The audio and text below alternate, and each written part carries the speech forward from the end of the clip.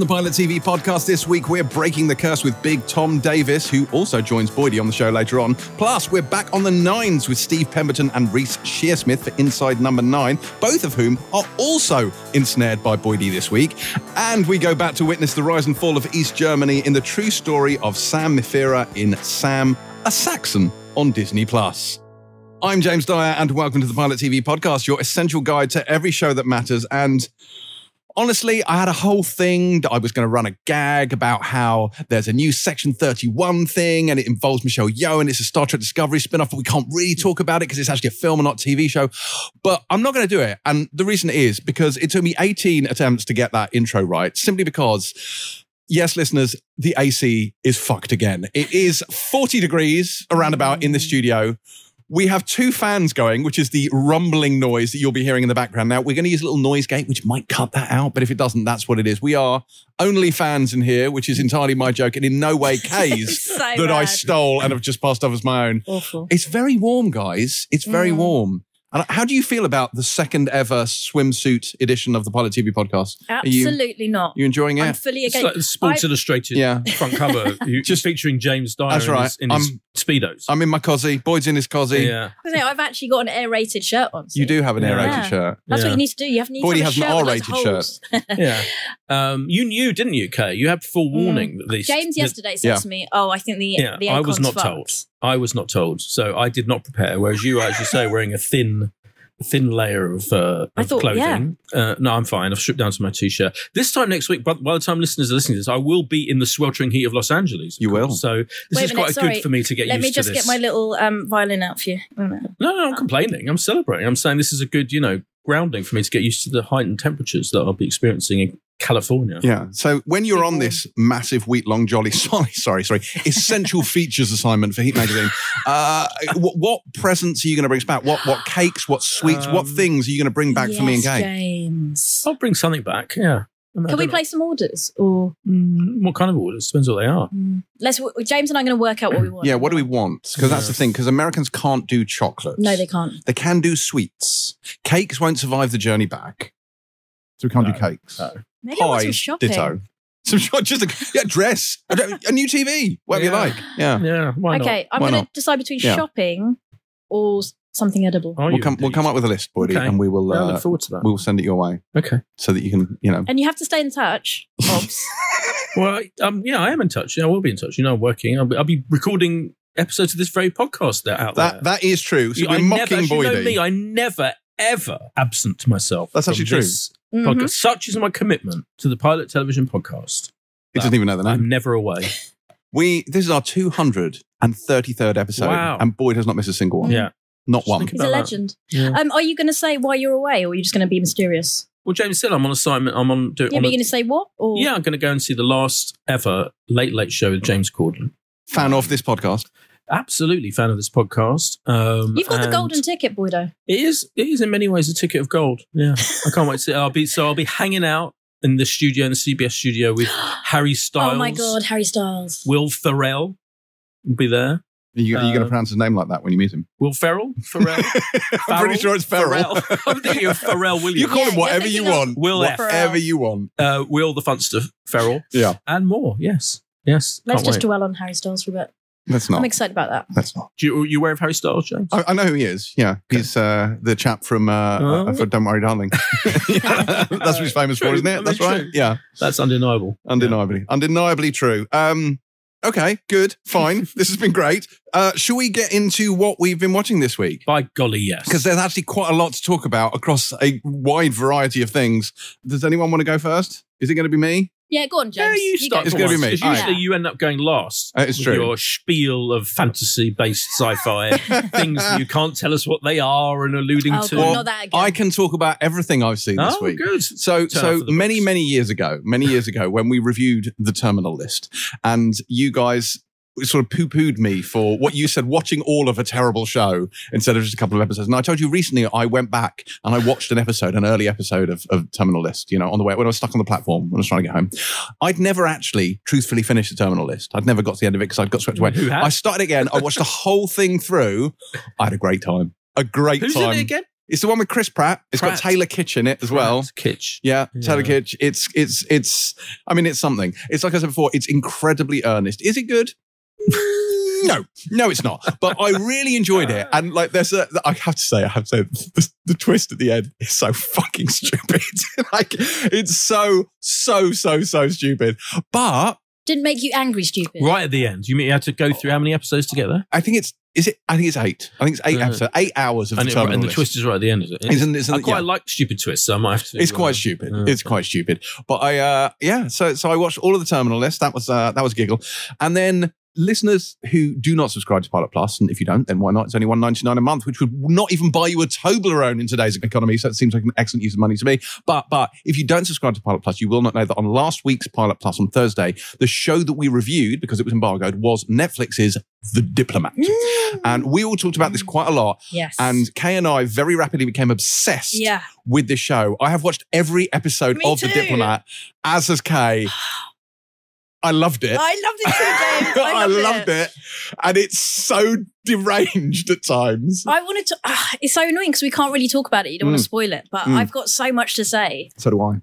So I just have to do a spoiler special. We should do a Diplomat spoiler special. I just really love it. And I'm just obsessed with the main relationship, and also the little relationships on the side. Obsessed with Kerry Russell, Rufus Sewell. It's just like, oh God. I don't know who I fancy more out of the two of them. I've got crushes on both. I mean, that's fair. That is entirely fair. I love the relationship between the CIA station chief and her chief of staff, who does the most magnificent kind of passive-aggressive eye rolls.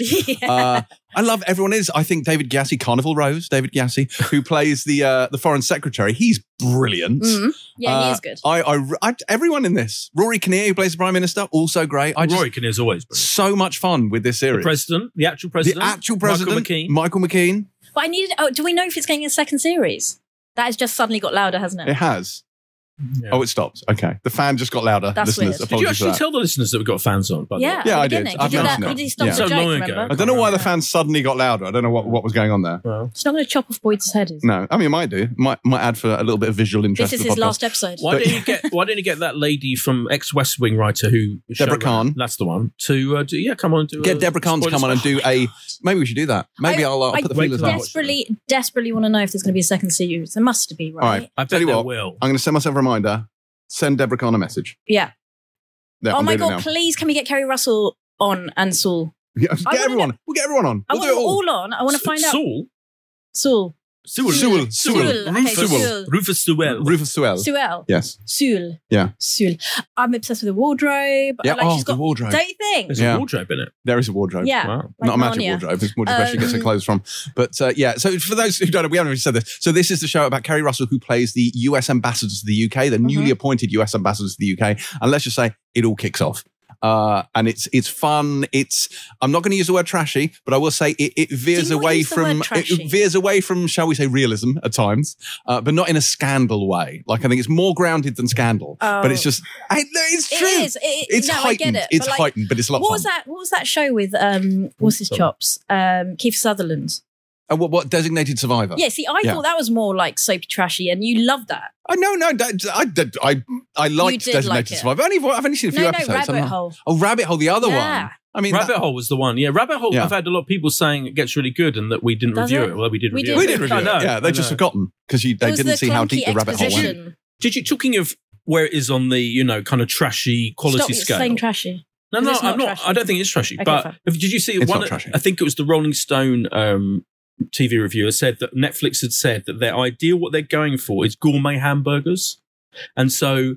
And this is the perfect example of it, right? So you've got it is luxury, and the production values and the script, proper, but the premise is so eye-catching and fun that it's a hamburger. So it's that mix. I love that expression. That's literally Netflix's peak, what they're trying to get. And he was saying this is the first luxury hamburger proper for Netflix for quite a while, because they've had a lot of hamburgers, they've had a lot of luxuries, but they haven't had many luxury hamburgers. Oh, that's I'm totally good here for analogy. The gourmet hamburger. But it is exactly that, because it's lavish. It's all of those things. Like, the budget is there on the screen. The sets are magnificent. The wardrobe, They're fantastic. There's a lot of stuff. And then there's the sniffing scene, which we alluded to on Pilot Plus, which really the armpit has to be seen to be believed. Yeah. Also, episode 3 with the physical scene. Oh my God. Oh my God.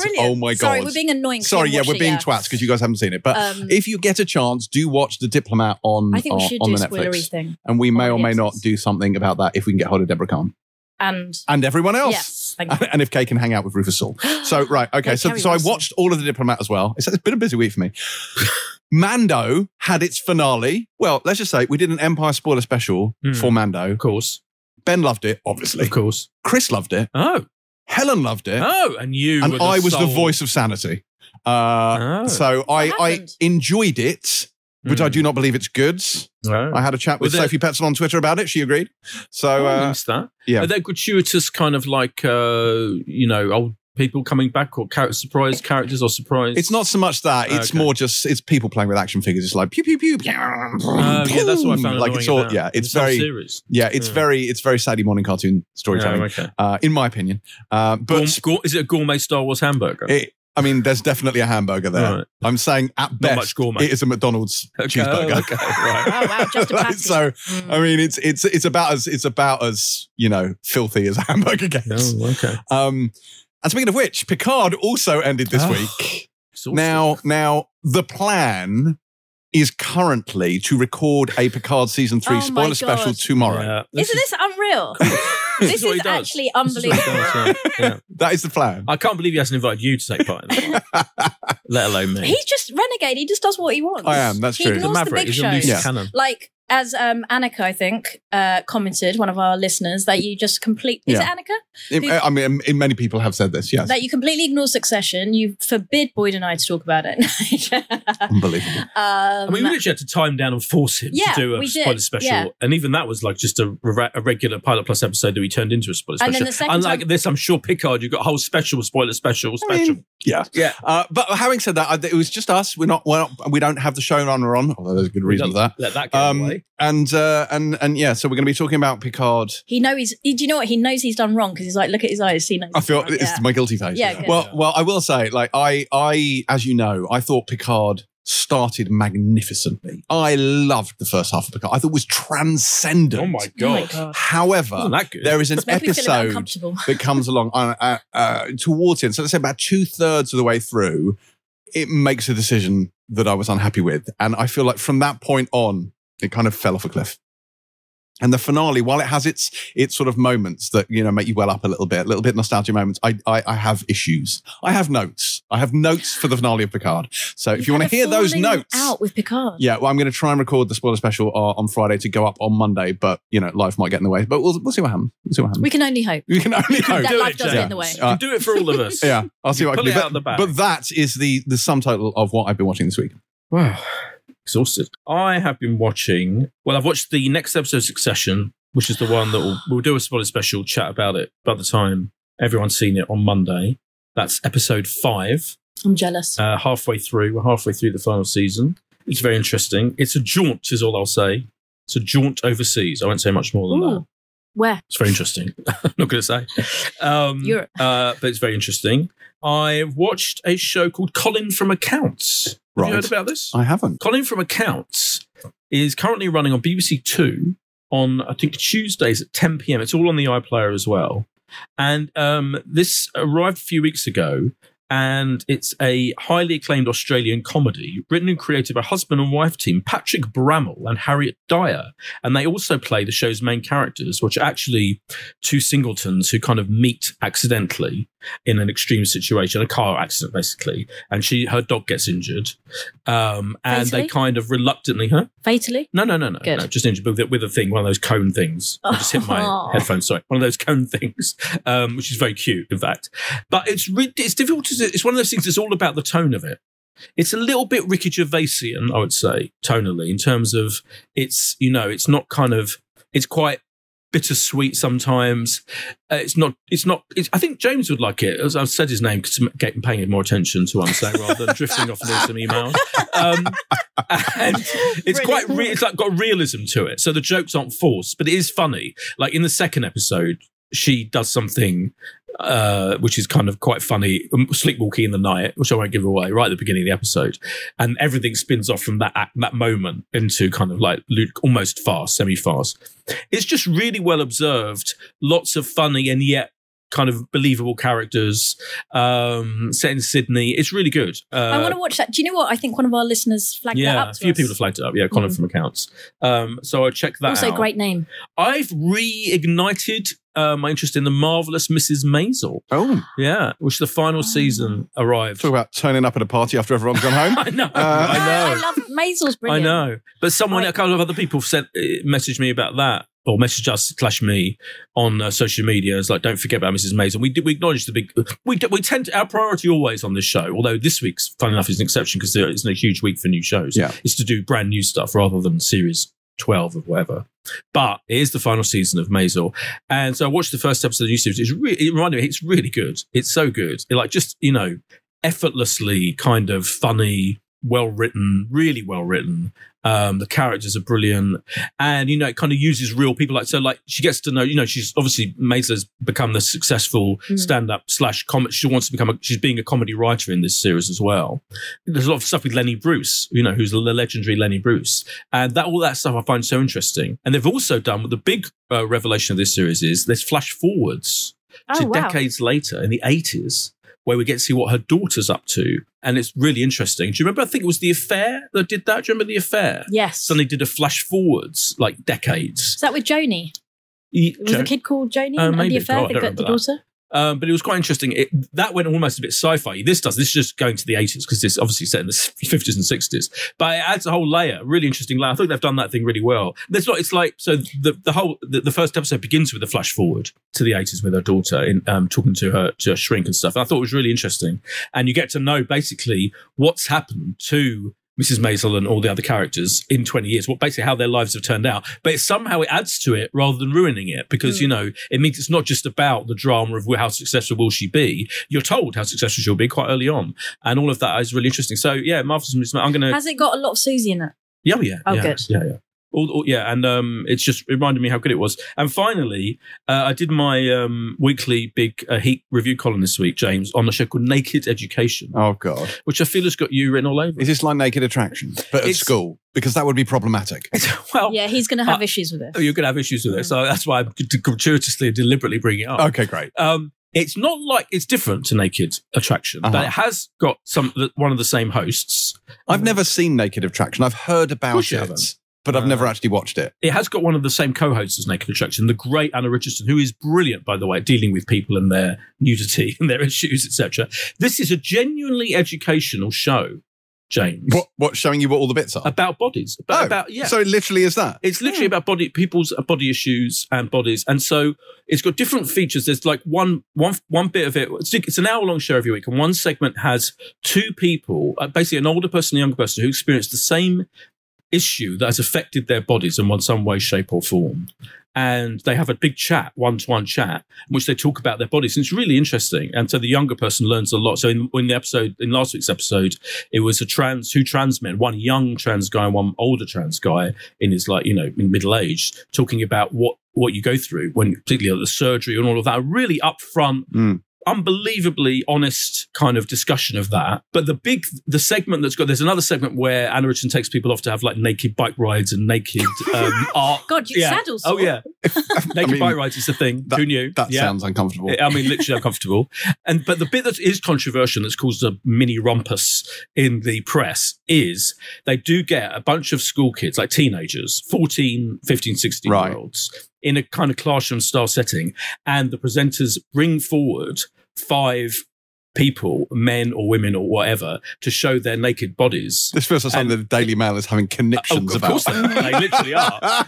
But in fact, once you get over that, it's all about context. Obviously, everything's been checked. It's not just an excuse for perverts to take their clothes off in front of young people, honestly.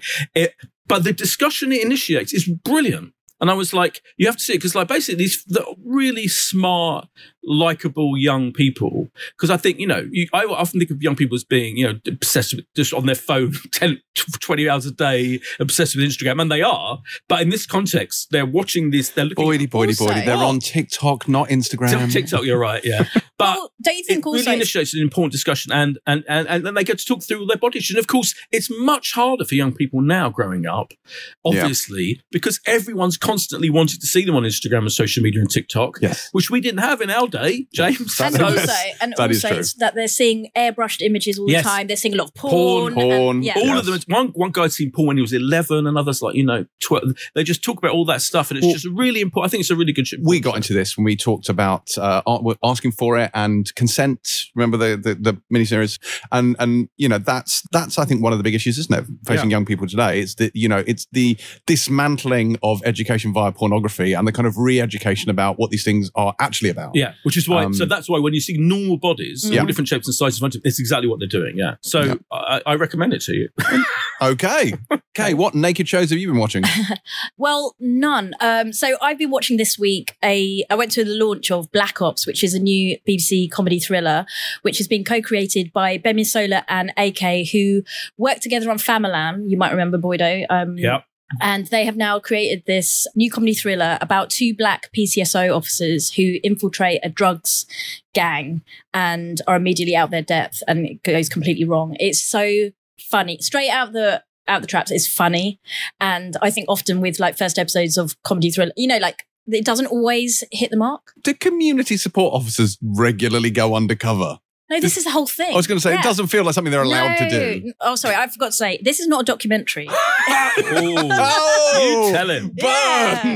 This is a comedy thriller, and artistic license has been taken. I see, so it's fiction. Fiction. And this is part of the thing of why they get asked to do it and how it goes and, blah, blah, blah. Okay. And it's really good. I really enjoyed it and I would recommend. And I'm going to actually force us to review it, James. So are you now? Yes, okay. I am. No, you can go card. That's fine.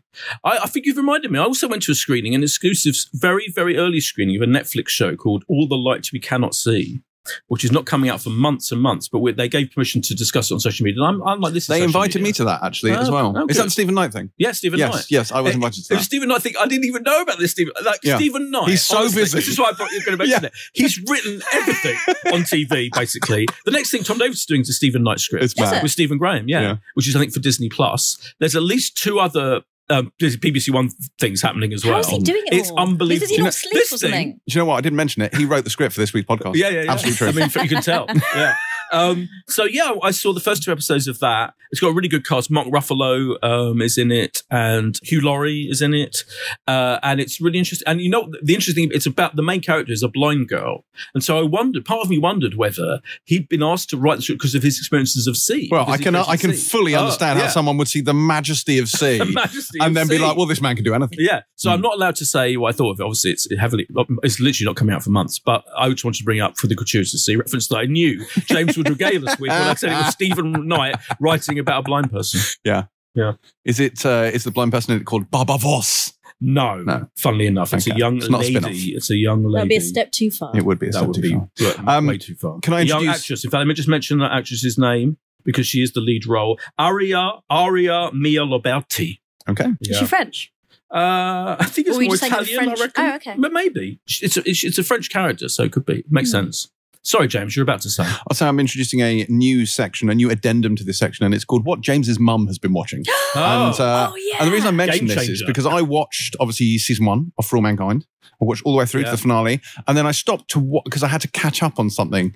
And yet you could argue that maybe watching 8 episodes of The Terminal List wasn't an ideal use of my time, but I did do that, and I haven't gone back to season 2 of For All Mankind. My mum has been watching For All Mankind. She is now at the end of season 3 as we record, and is loving it. Wow. Loving it. So even my mum now is getting on my case about finishing For All Mankind. Can we get her key thoughts once a week about something? Yeah. We'll get to feed in. Yeah. She can record in her review of For All Mankind. Yeah. Intriguingly, funnily enough, For All Mankind series 1 and 2 are coming out on DVD and Blu-ray next week. I know this because I'm one of the few people who still does DVD reviews. Wow, you're the one. And I mention it because it's so brilliant. So it's quite rare, I think. I can't think of many, if any, Apple TV Plus shows that have been brought out on home video like this. So I was really surprised. But it is coming out. For those of you who are still holding out on subscribing to Apple TV Plus, it is available on the DVD and Blu-ray next Monday. Another one for you to store in your kitchen cupboard. That's true. All right, yeah. Listeners who don't know, I store my DVDs in my kitchen cupboard. Makes sense. He does. Makes sense. Yeah, right next to the pasta. It offends James. But Not right next to the pasta. Yeah, true. It is literally next to the pasta. Oh my God. All right, fine. That's what we've been watching. Time now for this week's first guest. Now, we've talked about swimsuits already this particular podcast, but if you want to know who Big Tom Davis is, look no further than Boydie's Instagram, where you can see the pair of them posing together, one of whom, and I'm not going to say which one, is wearing a pair of tight-fitting budgie smugglers. However, Tom does return to his role as Big Mick on this week's The Curse Series 2, and Boydie and he talked all about it, possibly in Speedos, possibly not, it's unclear, but this is what happened. Hello, Tom Davis. Welcome to the Pilot TV podcast. Hello, Boyd Hilton. Thank you very much for having me, sir. It's very formal, isn't it? I love the formality there. Thanks. How are you doing? We're talking to you in your trailer for a mystery project, but you're looking fantastic, I have to say. I feel like I'm doing the Santa Claus Origins movie at the moment. This look, it's an exciting thing. I think I can tell the name of it is it's called 1,000 Blows. Okay. With Stephen Graham. It's an incredible, it's an amazing project. So I have a thing involved in, but yeah. Oh, Stephen Graham's a legend, obviously, so that's good. He is. He's one of my dear friends and a hero of mine. He's an incredible guy. He actually is. He's one of the very few people in our industry that, if you reach out and ask for a favour, will do anything. He's just a really kind, decent human being, and I think one of the best actors of our generation. So it's an honour to be doing this with him. Also a rare, working class kind of figure in acting as well. Because I think along with certainly as sort of within as a sort of male, male actor sort of go. I think as a working class, him and Ray Winston I think the class of the stuff they've done and the breadth of the sort of different performances they do. I think Stephen's a phenomenal. Like I say, I've known him for a long, long time. Him and Hannah, his missus, who's also brilliant. They're really exciting, and the stuff they're doing at the moment as a company and as a partnership as Blatchy is really for young working class talent. I don't think I'm allowed to say names, but there's some brilliant people in this that are it's a real sort of pinch-me cast. Well, we're not here to talk about that, obviously. We're here to talk about your magnificent creation, The Curse. Yes. Second series arriving soon on Channel 4. I watched the first. I was lucky enough to be on set in Gran Canaria, of course. One of the great treats of my professional life, Tom, I have to say. Oh, wow. Yeah. Wow, that's nice to hear. Jeez, absolutely. Incredible stuff. You've done some amazing stuff, so that's a lovely thing to hear. Did you always plan that the show, the first series was about this, it was a kind of gold bullion theft, it was like a comedy caper thing. Did you always plan that the second series would be the kind of Costa del Crime element where you all go off to Spain and you're all kind of living new lives? Yeah, I mean, the idea was always Spain was sort of moved really early on as being the sort of that time period in Spain and sort of the extradition and sort of the non-extradition, and the way that sort of Spain works and the sort of almost the sort of Wild West nature of it felt sort of quite exciting. There was sort of ups and downs of whether Mick would make it out there. There was sort of a time when we were sort of discussing whether Mick would be in prison, and then as soon as we sort of decided it would definitely, we'd be actually filming it out. Because what my worry was, boy, when we did things like King Gary and we filmed out in Spain, we actually filmed in Bournemouth. So I was like, rather than go to Bournemouth, I might be able to do the whole of series 2 in a prison and shoot it out in 2 weeks. But actually, as soon as I knew we were going to Gran Canaria, I was like, well, Mick should be there as well. So, which was, it was an amazing time. You just wanted to flaunt yourself in Speedos, though, I think, really, wasn't it? That was the reason why. Yeah. I was the only one who followed through with we all said that we'd wear them, and I don't think any of the rest of the cast did. I think the rest of them sort of lost their bottle. I you know what? I sort of thought the 80s wearing Speedos is sort of synonymous. So you kind of, if you're throwing yourself into a job like this, you want to sort of hit the fashion as much. And I've got to say, Mick's a lot more fashionable, I think, in this series. He has a fantastic look, yeah. I mean, let's talk about the creation of Mick, because he is an extraordinary comedy creation. His voice, his look, everything. Take us back to what was the inspiration for Mick? Well, I think when you're creating a sort of comedy character, and that was sort of always, it's just sort of along with James Deforn, when you sort of start writing stuff, you're always trying to sort of pick up bits of different people, like with Gary. King Gary was very much sort of people I've grown up with, people I'm still friends with now, and Sleet. There was, Sleet was, I think I've talked to you before about Sleet. Sleet was elements of sort of noir-esque films, and I always tried to play Sleet a bit like I was Denzel Washington in a BBC Three comedy. But with in Murder and Successful, that was the hugely influential BBC Three series. Yeah, and then and that's when that action team was watching Tom Hiddleston make an absolute wally of himself. So when it came to this, it was going back a bit, thinking about people I've grown up with. That voice comes from someone what I knew when I was growing up, who always had these stories, and he was a bit on the other side of the law. He was a terrible thief. He was a terrible crook, really. He just never really got the hang of it. And there was a bit of Lenny McLean in there, sort of, for some of the sort of dialect and some of the, I watched quite a lot of his interviews from that sort of time. And sort of, I was always slightly sort of obsessed with playing someone of that sort of height and stature, how they fit within the sort of within the world, He, like I say, and that first series he didn't have any money. He was the sort of most the poorest. So his second series he's got a bit of money, he's got a bit of swag, and I think his outfit choice is Lindsay, who is our our costume woman. Some of the stuff that she got him was amazing. It was incredible, and sort of like a bit of gold and sort of almost hot pants. It was some great little looks. Yeah, fantastic. Yeah. I mean, I've mentioned the Speedos already. Yeah, the day I was there, was treated by you, resplendent.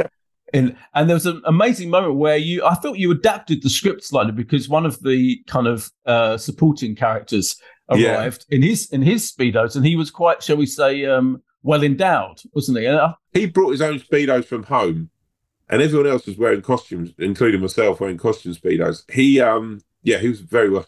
And also, I didn't realise this. I'm not a Speedo connoisseur, so to speak. No. If there's certain patterns that you can get on a Speedo, I like the way you followed very quickly up with a no, because you could tell just red Speedos, by all accounts, are not a good Speedo to wear because they don't give you anything. Whereas these had a pattern that made everything look elongated. Would that be? Yeah.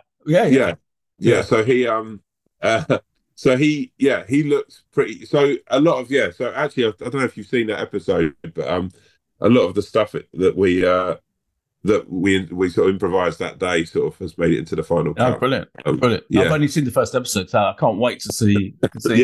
He's he's sort of become an unlikely star of that scene. Him and his quite Speedos. Right. You showed a clip of it. You did show a clip of it, didn't you? On Jonathan Ross. Yes. It looks That's a hell of a way to sort of announce yourself on Jonathan Ross's sofa as your arse in the scene. Exactly. Do you because you all write it, don't you? That you and the people just do nothing guys and Emma Kenny.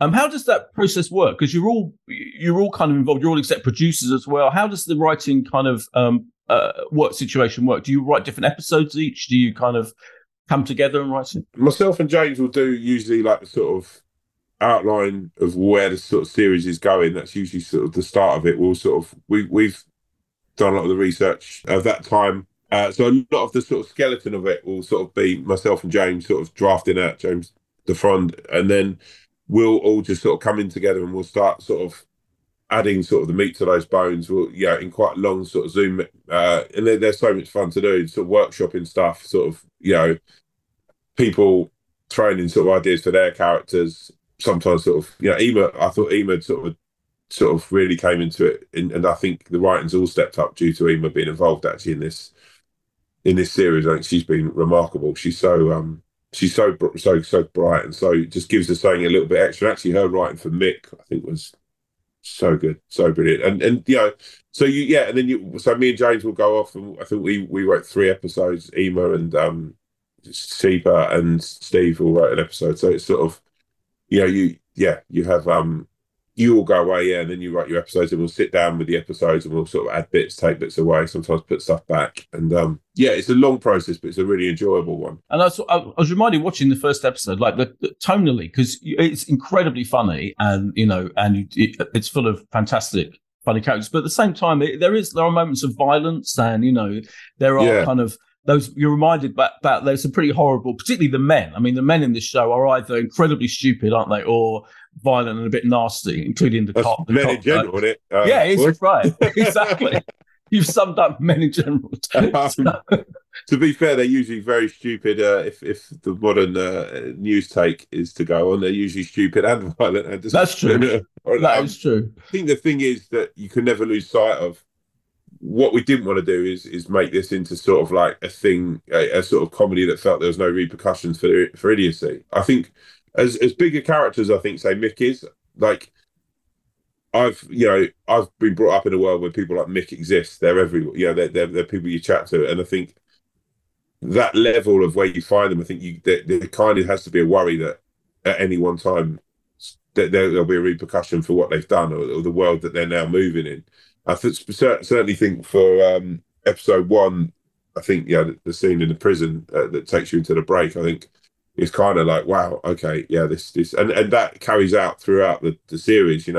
We're all very keen to sort of, after sort of King Gary and Action Team, and Action Team had a bit of that, but it was a little bit more, I suppose, Naked Gun in its premise. And then something like, obviously, People Just Do Nothing and Peacock, they're all sort of comedies, and this feels a bit more grown up. This feels a little bit sort of a slant into sort of a world that, especially me and James, were very, very interested in sort of peeling a little bit more of that off and sort of moving into a bit more of a sort of darker comedy, I guess. As anyone who listens to your fantastic podcast with Ramesh knows, The Wolf for Now, that you are a man, you do get anxious about stuff, and you talk about all those things and body issues and everything. Do you ever, when you'll write this stuff, you show no vanity whatsoever when you're playing Mick? I mean, you put him in the most ridiculous costumes and situations. Do you ever regret? Do you ever look at that day's like script and go, why did I fucking write this stuff for Mick to do? It's a strange thing, because when we write, we've done it since. To shout you out, Boyd, I think from the moment I did Warm Up Guy, which is the first thing I ever wrote, and you put it as Heat's pick of the day at the time, which was very kind of you. And I think even in that I think I was in some pants at one point. But yes, I think sure. there's the people that my heroes, the people I look up to, who aren't necessarily body beautiful at times, or what is the perception of what I think there's an element of, I think once you play a character as well, you have to be able to lose that ego. You have to just be able to go, right, for example, with the Speedos, if I'm honest with you, like, would I ever wear them? No, I'd never have that. But would Mick? Yeah, of course he would. Mick's the vanity of Mick, and Mick sort of, Mick thinks he looks amazing in those. I've subsequently, since coming back from Gran Canaria, sort of spent quite a lot of time training not to lose weight for any. It's not a vanity thing or an ego thing. We've talked about this on a podcast. It's more health, and it's more having a daughter's given me the sort of, just trying to be a bit more healthy, trying to sort of move more. And it's a very interesting sort of debate. And I put a picture up the other day, weirdly, and a lot of people are like, oh my God, you look amazing, and you've lost weight. But then there's an element of that. I don't find it that I'm any happier now than, I feel healthier. I was quite happy with a stomach, it's not like, and I've had a gut for a long time. And I think, sometimes it's actually quite nice to put on a TV and see someone in a pair of Speedos who hasn't got a six pack. We've just been talking about Daniel Craig, who's obviously an absolute G, but what he went through to have those blue trunks on. Right. But yeah. What, 95% of the population, even 97% of the population, are never going to go through that. So actually, it's kind of nice, I think. So I always feel, when I first saw Zach Galifianakis in The Hangover, and he's got those, the jock strap on, that for me always felt like, oh shit, yeah, that's a great look. Do you know what I mean? If he'd been Bradley Cooper, it wouldn't have felt the same. Yeah, it's weird, isn't it? Because like, if you got really, I mean, you look great, but like, if you got like massively Hollywood buff, people would almost feel it as some kind of betrayal or something. It's a thing. It's a weird thing of just keeping that level of, I don't. It's like I say, it's an element of just trying to be a bit healthy, trying to, on set, Boyd not having 3 sausages and 3 bits of bacon with breakfast, and just having some scrambled eggs and a bit of porridge.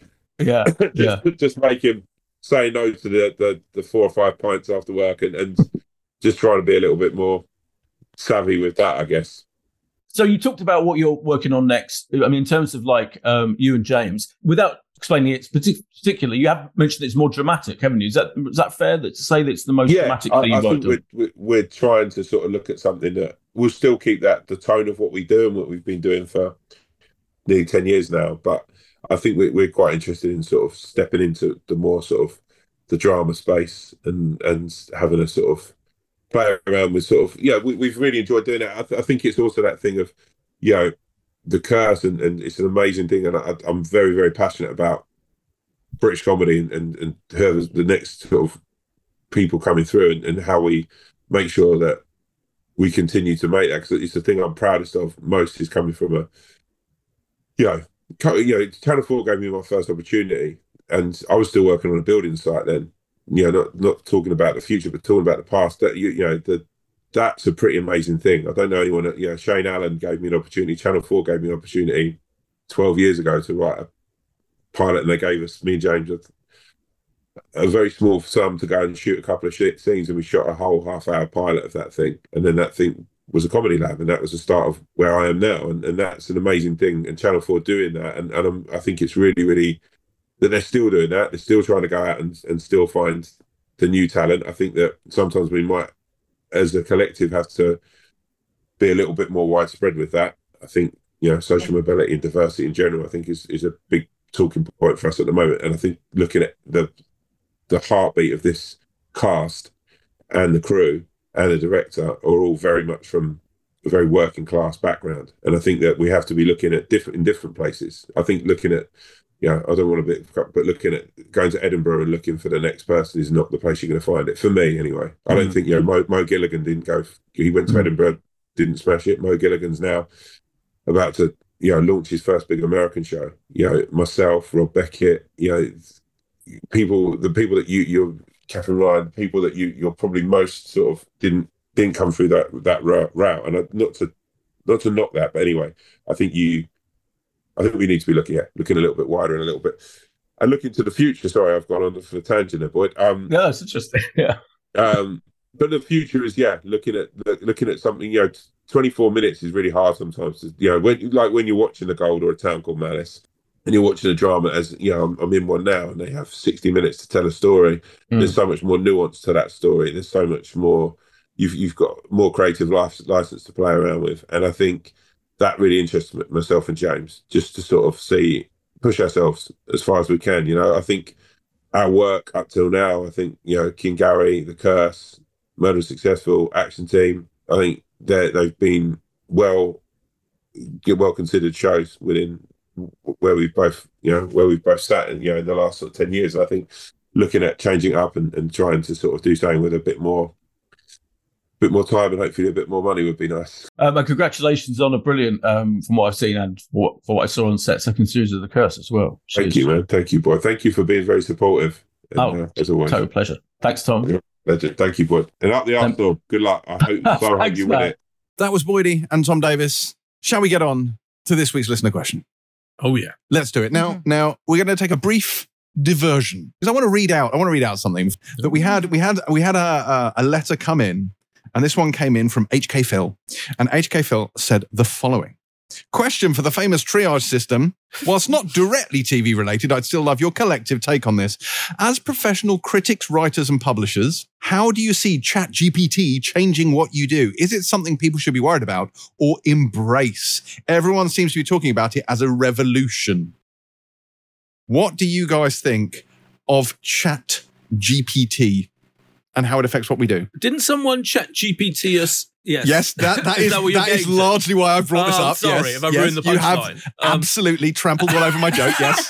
Thank you, Boydie. Well done, Boydo. Yeah. I set them up, you sit on them. So you should have said, this is what happens when you don't pre-warn us of your little sojourn. I mean, look, Stephen spent hours writing this script and you fucked it all up. Sorry, yeah.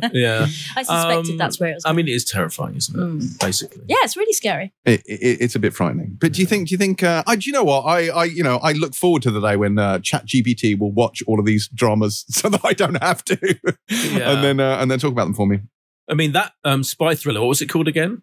Which one? Oh. The one you just rewatched. The Diplomat. The Terminal List. The Terminal List is like a ChatGPT of a spy thriller, isn't it? On the streaming service. It was so fair, kind of basically my description of the most recent, the finale of Mandalorian, I was like, genuinely, if you've gone to ChatGPT and said, write the finale to The Mandalorian, this is what it possibly would have come up with. So, but I'm going to read you this. So Gillian Simpson, who is a listener of this podcast, said, I have fallen down the ChatGPT hole and wondered what it thought of pilot TV. I didn't specify to give a good review, but it's a rave. Thought you might be interested. So this is ChatGPT's review of this very podcast, which I am now going to read out. Here is a review of the Empire Magazine Pilot TV podcast featuring James Dyer, Boyd Hilton, and Kay Ribeiro. Spelled your name wrong. Good start. Great start. The Empire Magazine Pilot TV podcast, not its name, ChatGPT. I don't know what to tell you. The Empire Magazine Pilot TV podcast is a must-listen for anyone interested in television. Hosted by Empire's editor-at-large, James Dyer, not my job title, along with TV editor Boyd Hilton, not his job title, and deputy digital editor Kay Ribeiro, not her job title. The podcast provides in-depth analysis, witty banter, and exclusive interviews with some of the biggest names in television. Each episode features a rundown of the latest TV news and reviews, as well as a review of a current show or movie. Only when Boyd's had his, Anyway, the hosts offer insightful commentary on the latest trends and developments in the industry, often bringing their own unique perspectives and opinions to the table. One of the standout features of the podcast is the quality of the interviews. The hosts have a knack for getting some of the most interesting and influential figures in the world of TV to open and share their thoughts and experiences. In addition to the interviews and reviews, the hosts also delve into some of the more niche aspects of television, including genre shows and foreign imports, Kay. This helps give the podcast a more well-rounded feel and ensures there's always something new and interesting to discover. Overall, the Empire Magazine Pilot TV podcast is a top-tier offering for anyone who loves television. The hosts are knowledgeable, engaging, and funny, and their passion for the medium shines through in every episode. Highly recommended, says ChatGPT. 5 stars. Do you know what, right? They spelled my name wrong. They did. And there's no mention of cake, but it's 5 stars and I'll take it. So shove it up, please. Put it on. Yeah, 5 stars from ChatGPT. 5-star reviews. Anyone who hasn't left one, if you could do that, inspired by this one, that would be great. Yeah, I'm saying if everyone could get ChatGPT to write a review and put it on there, that's fine. I mean, I like the number of, just quickly, I do like the number of times that cake is mentioned in all the reviews that have been going up. It has We've had another flurry of reviews. Thank you for taking the time to do that. We do appreciate it. And a lot of them, I mean, also, James, I don't know if you've seen, this was maybe a little while ago, but it was on the back of you buying the muffins and pretending it was cake, or like actually thinking it was cake and just deluded. And And someone called you a mongoose, which I liked. That made me laugh. That did make me laugh so much. Yes, because muffins are not a case, you mongoose. Yeah. Yes, I thought that was quite funny. We had another AI-related thing, actually, and someone pointed this out and said, hi, James. This one comes from Vicky. One for the Pilot TV post bag. Hope to pass the rigorous triage process. Well done, you have done. I wondered if any of you had heard of Nothing Forever. It is an AI-created TV show that goes on forever. It started as a piss take of Seinfeld, but has evolved into nonsense of the highest level. It is streaming on Twitch at the moment, and you can find out more about it on Wikipedia, apparently. My main question is this. Do you think we will ever see the day that TV shows become completely AI-generated? Or perhaps certain aspects, i.e. the scripts? God, I hope not. But then, obviously, by a couple of shows I've watched this week, it may already be happening. What are the implications of this? Do you think maybe a particular issue for animation? Harsh. And I believe already happened for a recent Netflix animation. I don't know anything about that. Has there been a recent Netflix animation AI generated? Well, we are experts on Netflix animation. It's true. Animation in general. Yeah. Obviously, but no, I didn't know about that. No. There's an AI generated show. I mean, it can't be worse than some of the stuff we watch. But it is. I think this will definitely happen. Yeah, I was reading an article recently where they were talking about like ChatGPT and how it is absolutely going to kill all of us. And one of the things they said is like to try and trip it up. I don't know if this is true because I read it in an article, and obviously everything on the internet is true. But they said they asked it to fill out a capture form. You know, one of those. You know what capture form is? When they say, click on all of the things that have ladders in them. Capture form. And because obviously that's beyond a machine's ability to do, which is the whole point of it. So what, when they say like click on the traffic lights? Yes. Click on every box that contains the ship Theseus. That's a funny joke. Did you say that's a funny joke? Yeah, it's a funny joke. That's brilliant. I point that out just in case you didn't get it. That you have it's a funny joke. Point that out. I think we'll be the judge of that. And we have been. Yeah, many times. Anyway, they asked it to complete it. And do you know what it did? It went on TaskRabbit and hired a human to do it for it. Oh my God, that's terrifying. Right? Yeah. Isn't that terrifying? Oh God. Yeah. So I'm not worried about ChatGPT. PGT. What's it? Boyd's not worried about chat PG tips. I don't know what that is. Because you see, they can never have the quirky human, input that what we produce needs. I think everyone's getting overexcited about it. You think? Yeah. I remember saying that about the internet about 20 years ago. So, maybe someone should get it to write a script for this podcast. Please write a script for an episode of the Pilot TV podcast. It'll become like a robotic voice and it will do it'll be a podcast. What's that term for that raspy voice that all of the American podcast hosts kind of have? Yeah. Do you know what I mean? Yeah. What is that? There is a phrase for it, isn't there? Is there? I read an article about it. It's really annoying me now. But basically, that is the default kind of. I'm going to have to look at podcast raspy voice. This is. I'm going to take this opportunity to say that if at any point during this week's podcast you said, you know what, it's really ramshackle, like they've gone all over the place, it's not tight, it's nonsense, I'm blaming the heat. I'm blaming the heat here. I'm blaming the heat now. It is because it is too hot in this room. I would say it's a constant. You think? Why are you blaming it on the heat? It's definitely the heat's fault. We've got I quite like it though, the freestyling vibe, and particularly with Pilot Plus. Yeah, and I'm using heat with a small and a large H there. So yeah, good one. Good. That was a good joke as well. You've got worse in this heat. I have vocal fry. Vocal fry. Oh, that's the fry. Yeah, it's that sound, isn't it? Kind of that slightly gravelly, raspy vocal fry. Yeah, and if you look at the new episode, I was going to mention we might maybe reviewing it next week. We will do if I have my say. The Windsors have done a special episode. The Channel 4 comedy. I don't know about what the royal is. family. Oh yeah. And the two B and her sister. What's the sister's name? Eugenie have the raspy voice. have vocal fry, posh vocal fry. We saw a clip at the launch, didn't we? We did.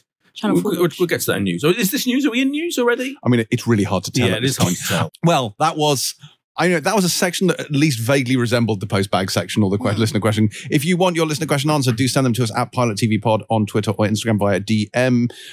Sophie is off at the moment, but I am still around at James E. Dart on Instagram. You can DM them to me there as well. How's the triage going?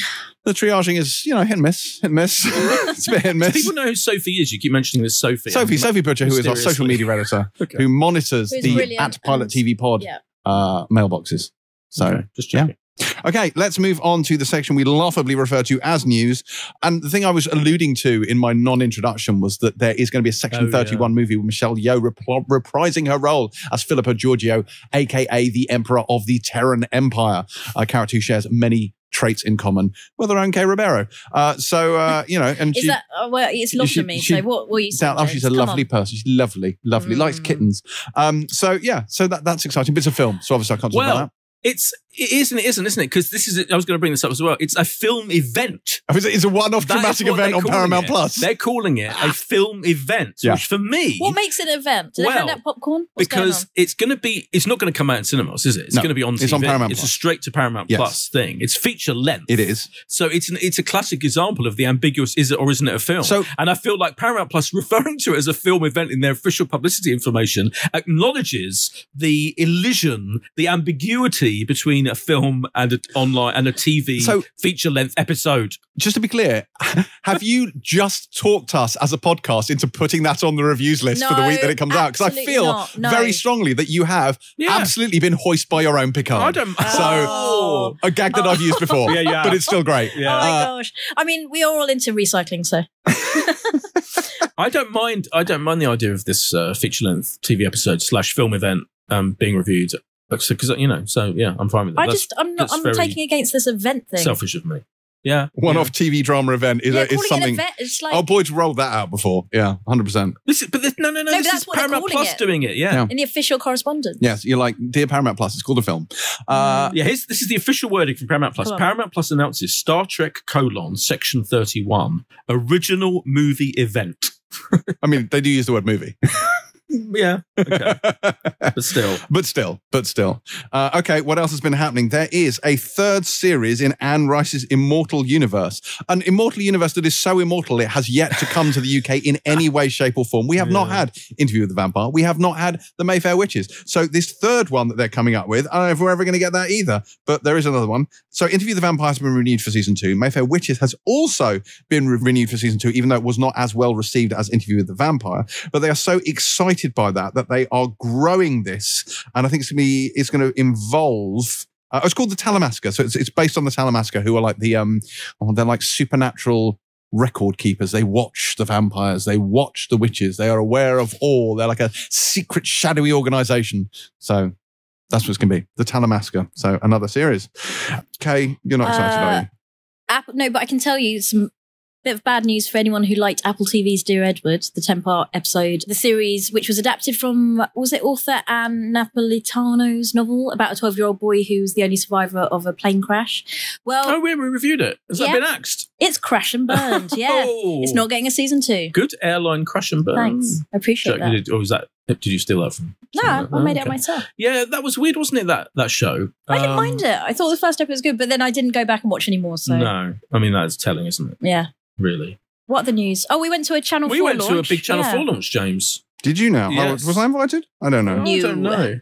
Maybe not. It was interesting, wasn't it, Kay? Yes. Although one of the interesting things about it was, so they announced lots of factual entertainment, daytime features, comedies, most of which had already been confirmed anyway, including The Curse and the Winter's Coronation Special, which is on in a couple of weeks, which you might hopefully be reviewing, and The Change, which has been announced for a while and becoming later this year, and Partygate, which is kind of like a drama documentary about Boris Johnson and Partygate, James. But what they didn't announce is any new drama series. None.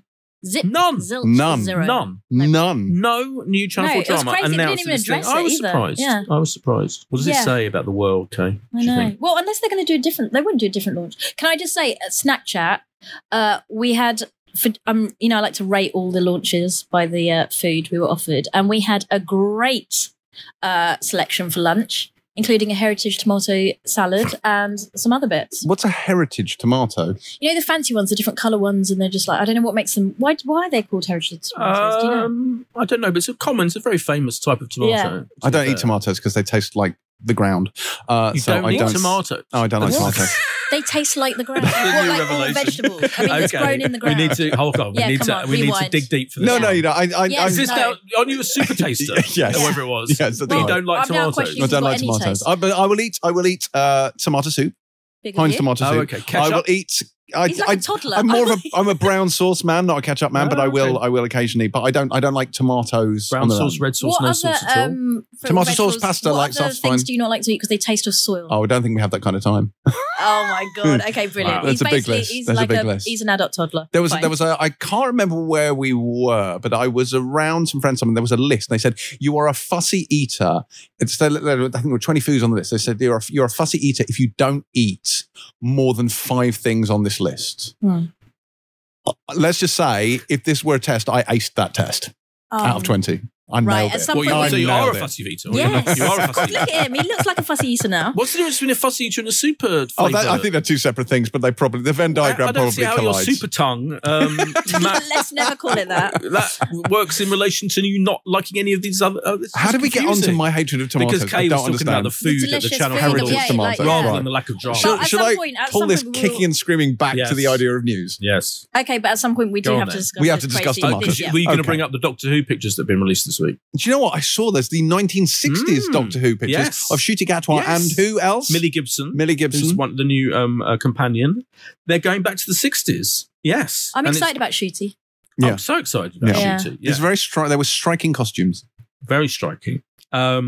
And so I'm trying to find the quote about that show, about these pictures. Another live Google. Live Google. A boogler, let's call it. If you thought the appearance of David Tennant was a shock, we've got plenty more surprises on the way. The path to Ncuti's 15th Doctor is laden with mystery, horror, robots, puppets, danger, and fun, said showrunner Russell T Davies. We're giving you a year to speculate, then all hell lets loose. Exciting. Bloody hell, that's exciting, yeah. Even I'm excited as a non-Whovian. It's quite a Star Trekian thing to do, isn't it? To have your hero, your time travel hero, go back in time to an era like the 60s and don period garb. It's quite Star Trek-y.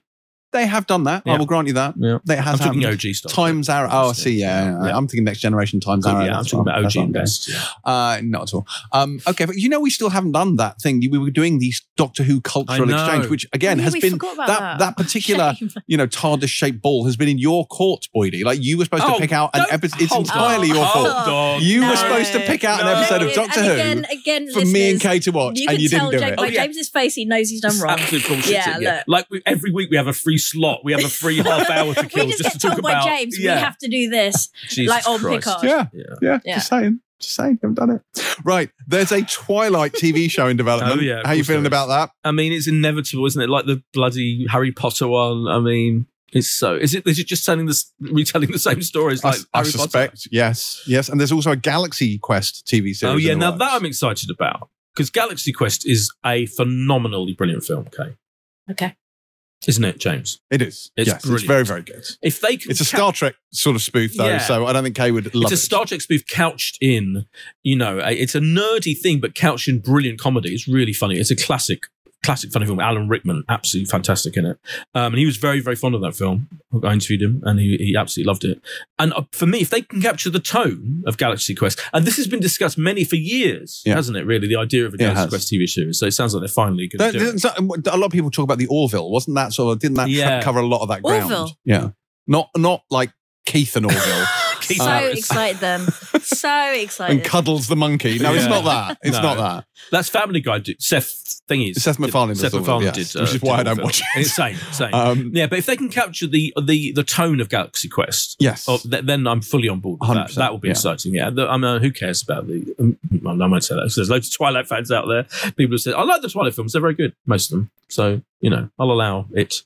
I have read all of the Twilight books. That's absolutely true. Of course you have. Yeah. Baywatch is being rebooted as well. Yes, that was discussed on this morning. Okay. So that's, very good. And Amazon are apparently looking at a number of properties that they are going to revitalize in either film or TV form. I don't know which, but they include Barbershop, Fame, Legally Blonde, Pink Panther, RoboCop, Stargate, The Magnificent Seven, and The Thomas Crown Affair. So we don't know which one of those are TV shows, which ones are films. Original content, for fuck's sake. Also, because Stargate, bear in mind, has had one film and, let me think, 1, 2, 3, I think 4 TV shows. I've watched all of Stargate SG-1. I've watched all of Stargate Universe. I have not watched the animated series, obviously. And I watched a decent amount of Stargate Atlantis, which is where we first met Jason Momoa. Well, where I first met him. So to speak. Yeah, so to speak. What channel is that that's doing all those? It's Amazon. Amazon owns all of these properties. Don't call them Amazon, call them Prime Video. But hey, look, I'm just saying. They own it. Did you? The Pink Panther, was that one of them? No, I'm saying now. Do not ruin the Pink Panther. My whole childhood was pretty much built around watching the Pink Panther films with Peter Sellers, and they are among my most treasured memories. I do not enjoy them or find them funny. Well, I mean, that's not saying anything. Of course, right? I mean, they are. To be fair to them, they are significantly dated, but they're still fantastic. I love watching. I rewatched some of the classic Pink Panther films. Shot in the Dark, of course. The second one, which was not even named Pink Panther in the title. It's brilliant. It's one of the best ones. I don't think I've seen that one. Oh, check it out. Shot in the Dark, brilliant, absolutely brilliant. Did either of you watch the trailer for Class of 09? No, but I'm excited about this. Yes. So there's a new FX drama, and it stars Kate Mara and Brian Tyree Henry, and it's espionage. Yes. It's got it's conspiracy, and it's written by my neighbour Tom Rob Smith. Of Child 44 and The People versus American Crime Story, the second one, Gianni Versace. Do you ever pop round to ask to borrow some sugar? Well, I used to. He used to literally live 2 floors above me in my building in SE1, but he's now pretty much full-time moved to New York, and he posts very, very good photos of New York on his Instagram almost on a daily basis, making me very jealous. But he's a brilliantly talented writer, and I'm very excited about that project. Yes. Okay. Did you see the trailer for The Idol? You know what The Idol is? This is the Netflix controversial, not Netflix, sorry, HBO controversial show that I mentioned a few weeks ago. There was a big article in one of the trade press in America about rumors of turmoil on set. This is the one created by Sam Levinson of Euphoria fame, co-created and starring The Weeknd, the popular music act, which you've heard of. James is nodding. And Lily Rose Depp. It's about Lily Rose Depp is a singer, and he gets her to join some kind of religious cult. So it's like religious cult meets pop kind of drama with lots of sex, gratuitous sex and nudity, apparently. And at one point there was rumored that it wasn't even going to come out this year, but it's been confirmed it's going to be on HBO and Sky Atlantic in June, quite soon. I think, in fact, it'll be taking over in the big slot after Succession when Succession finishes. That's my feeling. And I'm really excited about it. And the trailer, right, here's my view on the trailer. It's either going to be terrible or brilliant. You can't tell. No, but there's no middle ground. I'm glad you're here to offer this valuable insight. It is an insight. The silliest thing you've said. No, it's not, because it's not going to be okay and fine. It's either going to be terrible or brilliant. That's what I'm saying. And that is an insight. Fine. I think right. It's either a 5-star or a 1-star. Yeah. There is no in between. There's no in between. No, So, that is actually yeah. inside. See. I've just got some breaking news because I've just been checking reading my emails, Boyd. Push it up. Which he says I never do. BBC has just announced that there's going to be a second series of Blue Lights. Your fave. Of course. Good stuff. Yeah. Phelpsy was posting about that on Instagram. She is loving it. It's fantastic. Loving it. Yeah. Also, The Rapture, so that is Liz Jensen's best-selling 2009 novel, is going to get adapted into a 5-part drama starring Ruth Madeley. That's another BBC announcement. Love Ruth Madeley. And of It's a Sin fame. Finally, this is exciting, Jack Thorne is writing the 4-part drama based on Lord of the Flies. That's exciting. I mean, seems a bit redundant with Yellow Jackets on, but sure. Yellow Jacket is. But Yellow this Jackets is and this Lord is of the the Flies OG. is ladies. Yes. No, I was being facetious. I don't know if that was clear. But yes, no, Lord of the Flies. I studied Lord of the Flies for my GCSEs. Well, you'll enjoy this. I think I did as well, actually. Yeah. I didn't. Or O-level as I did. Oh, wow. I mean, you are older than I thought. Boyd is older than the pyramids. Wow. Yeah. That is outrageous. That's mad. So Boydie, tell us, what were the Hanging Gardens of Babylon actually like? You know, were they as beautiful as people reported? Do not take this from him. This is outrageous. Unbelievable. Yeah, Right. Are we at the end of news? Are we done with news? Oh, you've got another thing. Okay, which is that ITVX has is revealed that they're doing really well as a streaming service. Oh, good. And yes, they've got lots of streamers have signed up. And the other interesting thing was that Apple TV Plus's streaming subscriptions are going up as well a lot. Good. Yeah. Good. Which is very good because, as we keep saying, pretty much every week, Apple TV Plus has some of the best shows on TV. And there may or may not be another brilliant show on Apple TV Plus imminent. No. I can't wait till you can finally talk I watched about that, this. by the way. Oh, did you? Yeah. Okay, good. Did you like it? You can't say it's embargoed. So yeah, I was excited about that they're both doing very well. That is the news. Boydie is excited. And with that, we end news. Let's have another guess. Reece Shearsmith and Steve Pemberton are back this week on our screens with the 8th season of their long-running, numerically specific anthology series, Inside No.9. Both of them spoke to Boydie this week. And while they weren't in Speedos, they were in bed, apparently. Boydie, please explain. They were about to host a screening of an upcoming episode in Manchester. They filmed it in Manchester, so they thought it would be nice to give it back to the Mancunians and have a special screening. And they'd just arrived in the hotel and they were occupying the same bed to talk to me on the Zoom. I think people feel so relaxed with you that they're either in their Speedos or they're just in bed. They're so cash. Maybe both, yeah.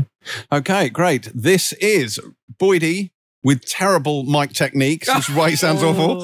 And do you want to say, come on, Boydie, you had a technical difficulty and you had to unplug your mic. This is what I had to unplug my mic, and I didn't want to keep them waiting. I couldn't work out what was going wrong. I think we should commend Boyd for getting the chat in the first place. Yeah, thanks, Kerry. Yeah. This is Boydie, Reece Shearsmith, and Steve Pemberton. Welcome, Reece and Steve, to the Pilot TV podcast. Thank you very much for joining us. How are you doing? We're doing very good, thank you. Very well. We're currently sat on the same bed like Eric and Ernie. We've just checked into a hotel in Manchester, and Reece has come to my room, I hasten to add. Lovely. For a screening of Inside No.9 Series 8. Fantastic. A private screening. It's not private, actually, is it? It's public are allowed in, and so it will be interesting to see, as ever, the reaction to it, because you never know what people are going to make of these things. Yeah, so it'd be fun. Which episode are you showing? Episodes? 1 and 2? It's not ones that we've already shown. It's one called The Last Weekend. And we thought, we've already done a screening in London at the BFI, as we do every year. Because we filmed this series in Manchester, we're giving back to the people of the North. And we are people of the North. So we thought we'd come up here and do a screening, because a lot of our crew were Manchester based, and it's nice to get out and not make things so London centric. So we're showing a new episode no one's ever seen before. Fantastic. Now this is the 8th series, which I guess when you first started, could you have ever imagined that it would be going on for this long when you decided to do this kind of unique, different story each week anthology show, or was it your ambition that it could go on for years and years and years? Certainly not. No, I mean, we pitched it as a response to they didn't want any more Psychoville, and we thought, well, let's do one-off stories in sort of the wake of the fact that one episode in Psychoville that we did with Mark, which was sort of a one-off playlet, that seemed like a fun thing to do. So we thought, let's try and could we do a series of that sort of thing? And we thought we would get 6 half hours, and we had no idea 1 year to the next that it would go on and on and on for 10 years. Amazing. Yeah. And does it make it easy? I mean, obviously you know the different tones you can go to with this show. You know that the unique nature of it. You are the creators of it, etc., and what you can and can't do. But does it make it easier as time goes by to think up new ideas, or does it make it harder because you've done so many? I think definitely harder. Although having said that, I don't recall there ever being a series that we've just sped through and thought, well, that was easy. Every new episode is a blank sheet of paper or a blank computer screen that you're staring at, and they all just require, new characters, a new story engine, a new way of telling a story. And I think what's the hard bit is because the show's become known for its surprises, shall we say, or once you've pulled a few of those and you've really surprised your audience in certain ways, you don't want to do that again, or you want to avoid repeating those type of things. And there's only so many. So we're having to try and come up with new ways to confound and surprise the audience. And that's been the tricky bit, I think. And we've tied ourselves in knots on some of these episodes because we're constantly thinking, yeah, but if we do that, people will already think that that's the ending. So now we've got to go a step further. Yeah. And it ends up being complete gobbledygook. But that's the problem, that people now are on to it. And so you're not quite we don't have the luxury of people not expecting something to not be as it seems. So that's a harder trick now to sort of hide that. But you still do pull off like a remarkable number of twists, as I'm calling them, per episode. Sometimes multiple twists within each episode. And I think the first 2 shows of this series prove that you're still coming up with these surprise moments. So it's not like you're stopping doing the twists. Yeah, well, that's good. I'm glad you said that. I mean, and also it really is about the storytelling of. That's why I don't like it when you read synopsis of things, if they slightly just tell you beat for beat, because within that, there are some moments that you hope will be the penny will turn in a different way that you're expecting.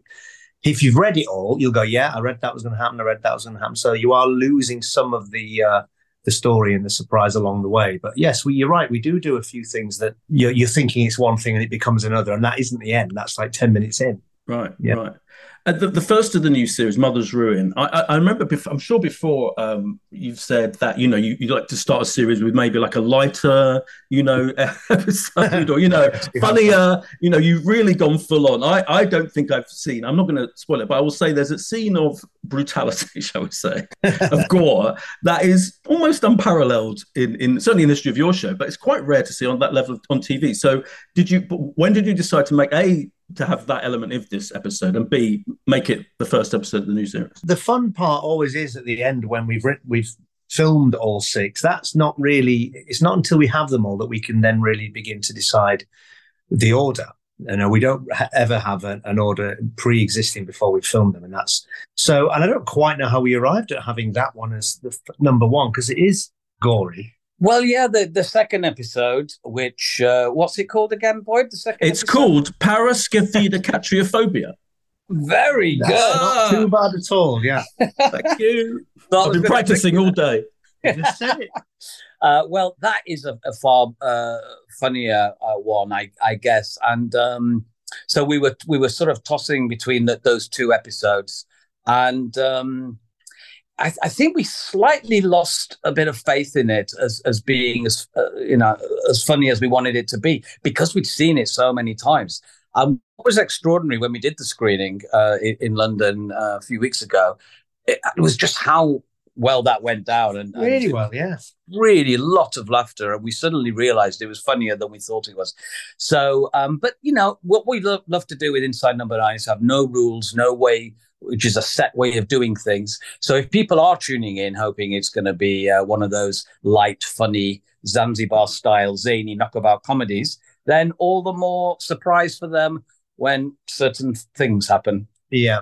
And the choice to make it as sort of brutal as it was, well, it sort of was a deliberate choice to think, how far can we go? Because you never know. You can write something, and then of course and you can film it even, but then it gets to the edit and the powers that be see it and say that's too much, and you've got to start to re-edit it and turn it down. So there's a slight balancing act of with hoping that you will get it to be satisfying in the way that you imagined it, but equally knowing on the other flip side, it might be compromised by taste and people's squeamishness. But it's sort of not been. It is quite horrible. So we're pleased with it. Yeah, it really is. I always think when people say about famous moments of violence on screen, like in Scarface, you never actually see the thing. You know, in this episode, you do see the thing. You see it, yes, absolutely, yeah. No, it'd be fun to get the reaction, yeah. Could you have ever done that, when you first started 10 years ago? Or do you think you've earned trust from both the BBC and viewers, etc., that, you are going to push the boundaries and you are going to challenge us? Yeah, I think hopefully people now know what the brand is, for want of a better word. But we are pretty circumspect when it comes to showing more violent and bloody and gory things, usually. And I think we've earned the right to do it. We don't get an awful lot. I mean, there's a couple of episodes in this series that we've had to go back and forth on editorially wise, but that's to be expected when you're getting into an 8th series, I think. And we don't want to keep it the same. We don't want to keep it stale. So. Hopefully people will come with us on that. And it's only part of the episode. Just close your eyes for a few seconds. Yeah. People can take it. Yeah, exactly. It is an extraordinary. It's kind of like an East End gangster story with necromancy. I would describe it as. And you always say you don't cast, you don't think of people when you're writing it, but you have got Anita Dobson and Phil Daniels, who both feel like two kind of iconic East End, particularly actors. So you didn't have them in mind when you're writing, even with this episode? Yeah, no, we didn't. I mean, I think it was that ilk, and and we got very quick yeses from Anita and Phil. That was delightful because we were like, they're perfect for it, and so we were really happy that they were free, and they were the first people we asked. So it was really, really great because they do fit the bill perfectly, and as a husband and wife, they're sort of ideal. So they worked really well. We had a great week with them, and they really launched themselves into the spirit of it. It is a extreme story with big performances, but they make it very real and they sort of flip the whole story on its head. In the second episode, similarly with casting, your Reece, your wife is played by Amanda Abbington, who you've just been on stage with for the last few months in The Unfriend. Basically for a year, being on and off. So that was great to be back with her again as man and wife. So we got on very well. Amanda and I laugh a lot together. We did. I mean, she was my wife. No, she wasn't my wife, but I visited her as Mr. Jelly in Psychoville many years ago. Yeah. To one of the very first, I think the first time we find Mr. Jelly out and about, wasn't it? Yeah. Children's party. Yeah, children's party. So we've known her for a long time. We did thrilled that she wanted to do it, and she said yes straight away. And it was a great fun time with her as well. That was a fun episode to do. Very slapsticky in a way. Yeah, I love the slapstick. I think, and it's interesting. You were saying you were surprised by the reaction. I was at that BFI screening in London, and it did bring the house down. The slapstick worked so well. I think there was a huge warmth feeling in the room about because slapstick is hard to pull off, isn't it? Did you find it hard? I mean, you've done slapstick moments before a lot throughout your career, but this is so built around that. I feel. Was it a challenge to get that all right, get the timing of it so right? It was, wasn't it? Yeah. I mean, the director George Kane was he knew from the start that there was a sort of musicality to the scene and the escalation of the hysteria and everything going wrong for that man on that day. And he sort of knew in the edit how he wanted it to sort of build. And you want to get it right because it feels like there is a right and a wrong way. You just sort of tell in the edit when something lands and works. But yeah, I think we did sort of become immune to it because we were genuinely really surprised that it was going down so well. I'm glad it wasn't the other way around, but you do it's a fun thing to do. We haven't really done it since A Quiet Night In, the silent episode that we did years ago in the series 1. So it was fun to go back to that and just sort of have the whole day sort of unravel. It was the germ of the idea was the thing of, a man wants nothing to go wrong, everything goes wrong.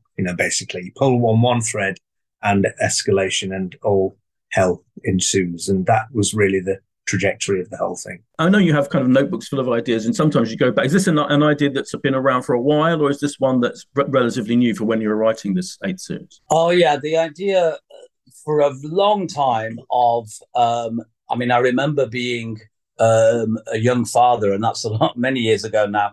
I'm just trying to get out of the house with a baby in one of these baby beyond carriers, and just knocking the stair gate off and then trying to screw it back in and cutting my finger, and there's blood on my nappy. And, you could see how fun it could be. Just trying to. So I wrote down in my notebook, trying to get out of the house. Now, this is the opposite. This is trying to stay in the house and not let anybody in. And coupled with that, sometimes you think of a title and you just think, I would really love to do something with that title. And when we found that word, paraskevidecatryphobia, we just thought how fun it would be to have the screen enough to accommodate this hugely long word. And so putting those two things, we talked about it for a while, hadn't we? Yeah. Our Series 8 comes along because we've never done that one about Friday the 13th. Let's read a bit more about it and let's develop it. And you never know. Sometimes you get 3 or 4 days into an idea and you go, oh, it's not coming off. It's, we're not that happy with it. But we felt like we had something. We felt it was funny on the page. But like I say, by the time we'd filmed it, edited it, and watched it so many times, we were very happy with it, but we weren't sure it was strong enough to start with. Now I think it's going to be a fan favourite. 100%. Yeah, definitely. And just to go back to Mother's Ruin, was that what came first in that in the conception of that? Was it doing an East End gangster kind of thing? Was it a necromancy? How did that? What was the spark? It was a bit of both. I think it was the world of the gangster that we hadn't ever explored, and the language that they use in that sort of Logan way, that Ben Kingsley in Sexy Beast. That it's that world, and it's that sort of richness of the Burkoff type thuggery, and it was just like that. Felt like it was something we'd never done, and the violence that accompanies that, and how scary that can be in the real world. Because then setting it in a bungalow and making it very mundane, but then but have the heightenedness of the black magic aspect as well. It was a lot of things that were just sort of pulled in to give it lots of many twists and turns within it. But that it was an exploration of that type of character. I think that it was character driven initially. We haven't done those type of people before. Coming up, talk a little bit about what you've got for the rest of this. We should explain, by the way, the Christmas episode was the first of the series. That wasn't officially. If people start complaining, there's only 5 episodes in the series. You know what people are like. But that was the first episode proper, right, in season 8? That's right, yeah. The Bones of St. Nicholas, which had Simon Callow and Shobna Gulati, and we were delighted with that. It was a real Christmas ghost story. So that's episode 1, and we're picking up again a few weeks later with Mother's Ruin. So there'll be 5 eps. We've got one which is about dating. We've got one which is about grief, and we've got one that's set on a bus. Then the bus one, we've seen you clearly on the bus's style outfits and codes. Can you say any more about that, or without spoiling it? Well, we're keeping our cards close to our chest with the bus one, but it came from, it was almost a fan joke that we're often stopped and the people suggest number 9s. And of course, the thing that goes into anyone's head is the number 9 bus. And we had talked about it in the past and thought, should we do it? And then we thought, actually, maybe it would be fun, and we're getting to the end, that we should actually try a story set on a bus. So we got the amazing, when we had the idea, Robin Asquith, who Steve had worked with on Benidorm, was perfect for the part that we were imagining, because he embodies the sort of trajectory that we've gone with in the, like you say, the on the buses style 70s-ness of it. So he was great, and he was such a fun, we had a great week with him, didn't we? Yeah, he was, he's full of stories, Robin, and it was a bit like when we cast Rula Lenska in the Devil of Christmas episode, which again had that 70s vibe. And you get to work with these actors like Anita Dobson and like Phil Daniels, and you just luxuriate in their presence. It's such a thrill for us, because we have a different set of people and a different set of stories every week. We've heard all each other's stories several times. Yeah.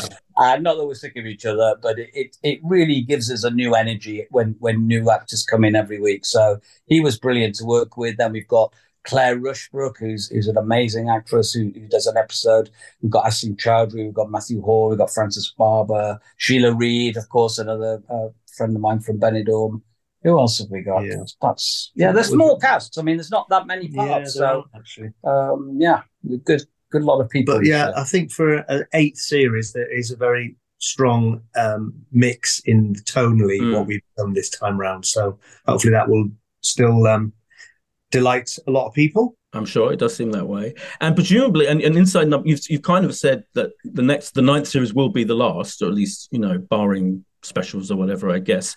Do you feel like you have to come up with particularly different, new, spectacular, like do you know how you're going to, end it, or what the last episode is going to be at this stage?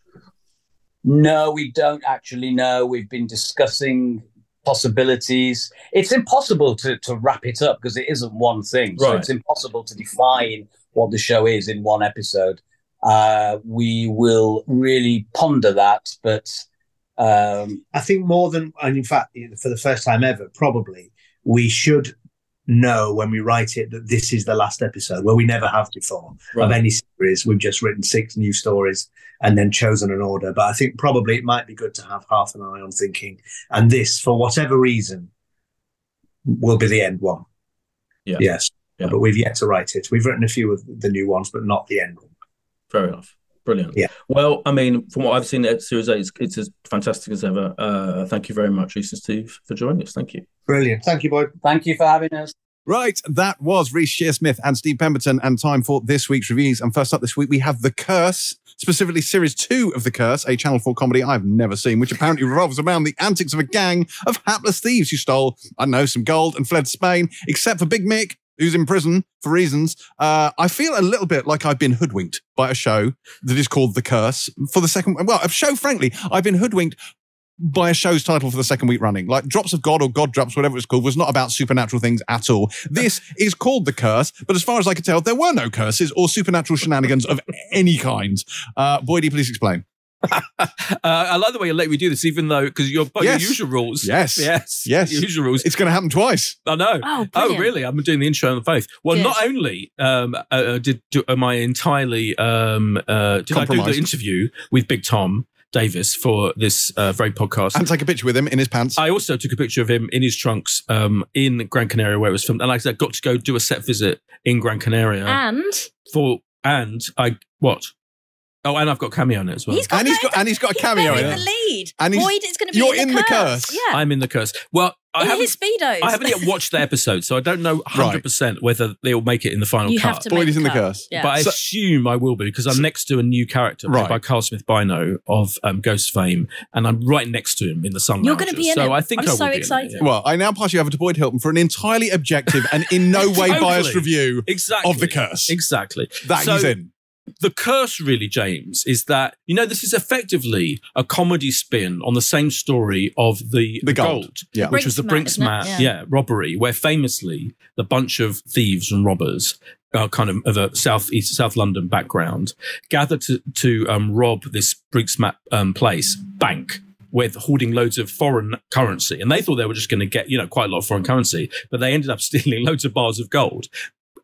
Many millions of pounds worth, now would be hundreds of millions of pounds worth of gold bullion. And they kind of stole it by accident, really. And so it was quite a funny story anyway, kind of, which the gold told in kind of brilliantly in dramatic terms. I don't know whether you finished it. But The Curse Series 1, which came before the gold, remember, and there's Sky's 80s set Costa del Crime drama town called Malice, which we reviewed a couple of weeks ago as well, which is set in completely the same world as well, when basically British thieves and crims went off to Spain because there was no extradition treaty. So Series 1 of The Curse was all about how these Londoners managed to end up coming together, these doofus thieves of various levels of incompetence came together to steal all this money and accidentally stole some gold and then didn't know what to do with it.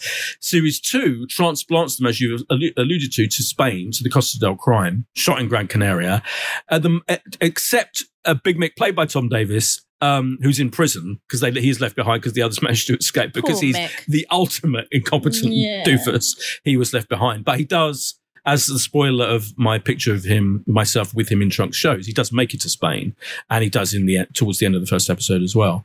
And the reason it's called The Curse is because they're cursed in the sense that the whole idea is ridiculous, and they're all and Emma Kenny. Also, it's hard to shift, right? The gold, it's hard to shift. It's an albatross. And her character, she thinks the whole thing is a disaster, is all going wrong. It's all narrated by a character who's like constantly pointing out they're all going to be cursed, and it's going to be a terrible thing. It's going to ruin all their lives. So that is the reason why it's called The Curse. I unashamedly love this show. I can't wait to see what James thinks of it. I mean, that's what I'm on tentative to find out. I don't want to know what he thinks No, of I it, 'cause don't. he's gonna ruin it Don't want to for know. me. Yeah, he might ruin it. This second series, I mean, I think the first series was flat out funny, in all kinds of ways.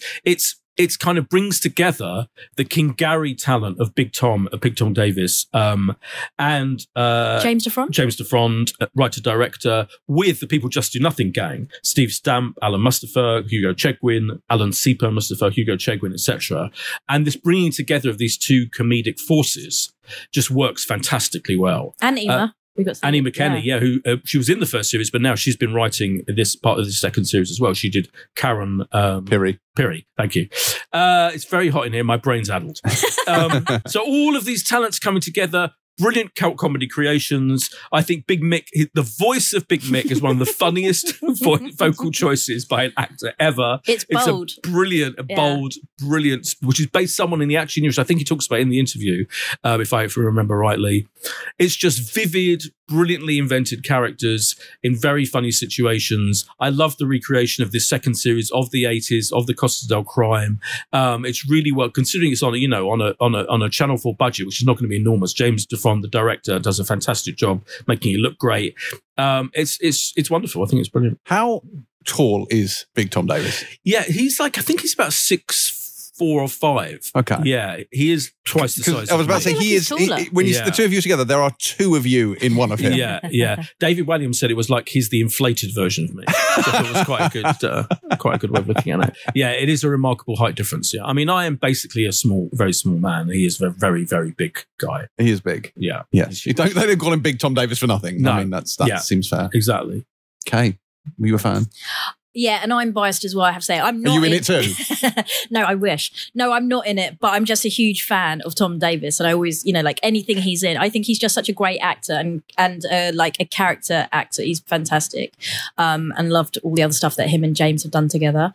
And the Wolf and Owl podcast, as I've discussed. So he's a nice guy. So I was always gonna love this, but I just love the characters. I think it's just a fun crime caper. It's exactly what it sets out to be, and I love that it's set in the 80s. I love all the Hugo Chegwin, Sieper, Steve Stamp. I think they're great, and so it just picks up where it left off, and now we're in a more sunny climate, and I enjoyed it immensely.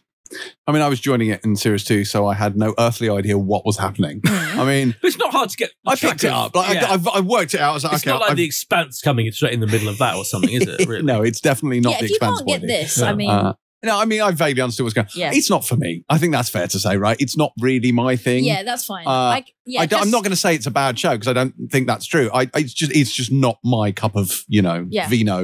Sangria. Yeah. Oh, God, that would have been better. Yeah, a cup of sangria. That's good. It's not my cup of sangria. It's not my cup of sangria. It sounds like Mick. I didn't. Deliberately.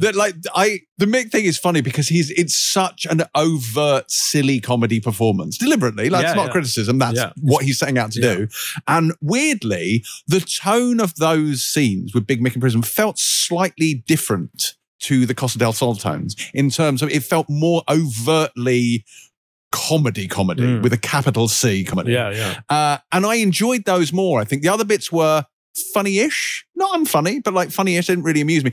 The prison stuff, I thought, okay, this is actually genuinely quite funny. I think that's a fair point. I mean, he is an overtly funny, he's meant to be that big comedy character, and he delivers in spades. Yeah. And even more than series 1, actually, there is a kind of quite a contrast sometimes. This gets quite dramatic in ways because there is violence. Yeah, there is in this episode. Gun action. And so, he's definitely comic relief throughout, I think deliberately, and provides a lot of the funniest. But I enjoyed the Big Mick sequences the most. Yeah, okay. And there is an incident in the prison. All of that is done very, very well. I thought there's a shall we say a speech? I think it's fair to say there's a speech in prison that I thought was hilarious, especially the aftermath of that speech, immediate kind of debriefing on that speech. Mm-hmm. I thought was very, very funny. Again, I didn't actually laugh, but I smiled on the inside because I found it amusing, which is all you can really hope for. But it's not for me. But I recognise that there's definitely something there. Better than I thought it was going to be. That's a win. Yes, There you go. definitely. Take the win, as they say. Take the win. Maybe I'm growing as a person, but also maybe not. So the curse, let's not get carried away. The curse then, which lands today on Monday the 24th. It does not, says Thursday Boyd. the 27th. Are you sure? Yes. Because see, Boydie, I'm looking at the calendar right here. It changed. Here we go. I'm looking at the calendar right here where you put it. A little bit of a dig Where there, boys. you put Little it. A subtle dig. And you have it down for Monday the It had 24th. not been confirmed what date it was. That I'm was a putting it the week 2-foot attack, commencing. actually. It's on Thursday the 27th, and it's in a double bill from 10 o'clock, All right. and the whole series will be available on the All 4 streaming service. So you as well. defrauded the calendar is what we're saying. Okay, fine. Defrauded Good the to know. calendar. It should have been defrauded. The calendar. Oh, very good. Defrauded Yeah. the calendar. That's You've a phrase. defrauded the calendar. That is a phrase. Right. And a half. It's on Thursday. The curse. Next up, we have Sam, a Saxon on Disney+. Now, going by this show's title, you might be forgiven for thinking it was a Last Kingdom spin-off in which a Saxon man of Wessex called Sam takes a stand against the Danes, possibly assisted by Uhtred of Bebenberg. But you would be, frankly, mistaken, because this is the second show to have been missold to me this Boyd now, week. he's choking. Because this is, in fact, a German language drama telling the true story of Sam Mefira, a man struggling against the racism and oppression in East Germany before the wall came down. Isn't that right? Now, Kay, as our foreign language correspondent, was haben Sie gedacht? Very good. Sehr gut, sir. So, I also had no clue. I didn't research. I never really look into anything we're going to do. This is the work ethic of the Kay Ribeiro here. This is the kind of time and effort she puts into this podcast. No, because I'm trying to be the people on the ground, an element of that, and like the Vox Populi. Yeah, well, because when I'm watching TV, like when anyone's watching TV, you don't do a lot of in-depth research. Sometimes you just happen upon stuff. So I'm happy. I don't happen upon anything. No. I think there's a nice element of some surprise sometimes, which, I mean, this time around, I sort of maybe wish I had done a bit of research because, yeah, as you said, I thought it was going to be something completely different. And I wasn't expecting it to be this, as you say, incredible true story of Germany's first black policeman. I found it was good. It was a good drama. It was... I found it difficult in places because obviously the main character is subjected to a lot of racial abuse. And, you know, that is just depicting what was true at the time and even now.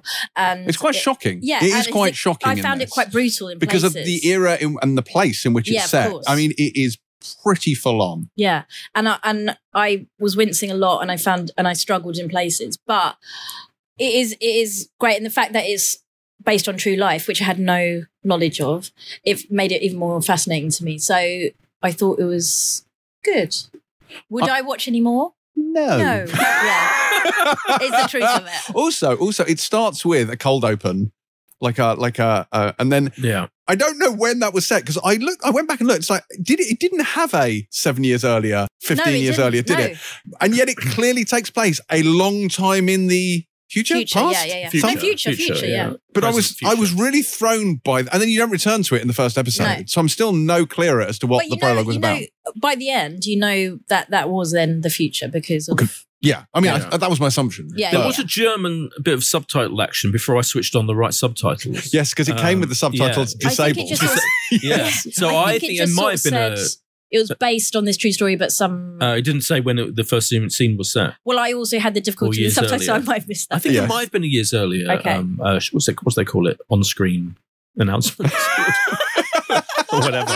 I thought it was really interesting because I think it was fascinating because we should say, by the way, that that main character is played by Malik Bauer, the title role of, and who's it was a real based on truth, based on a real thing, as we said. I know we said we that. have said that. I know, both of us.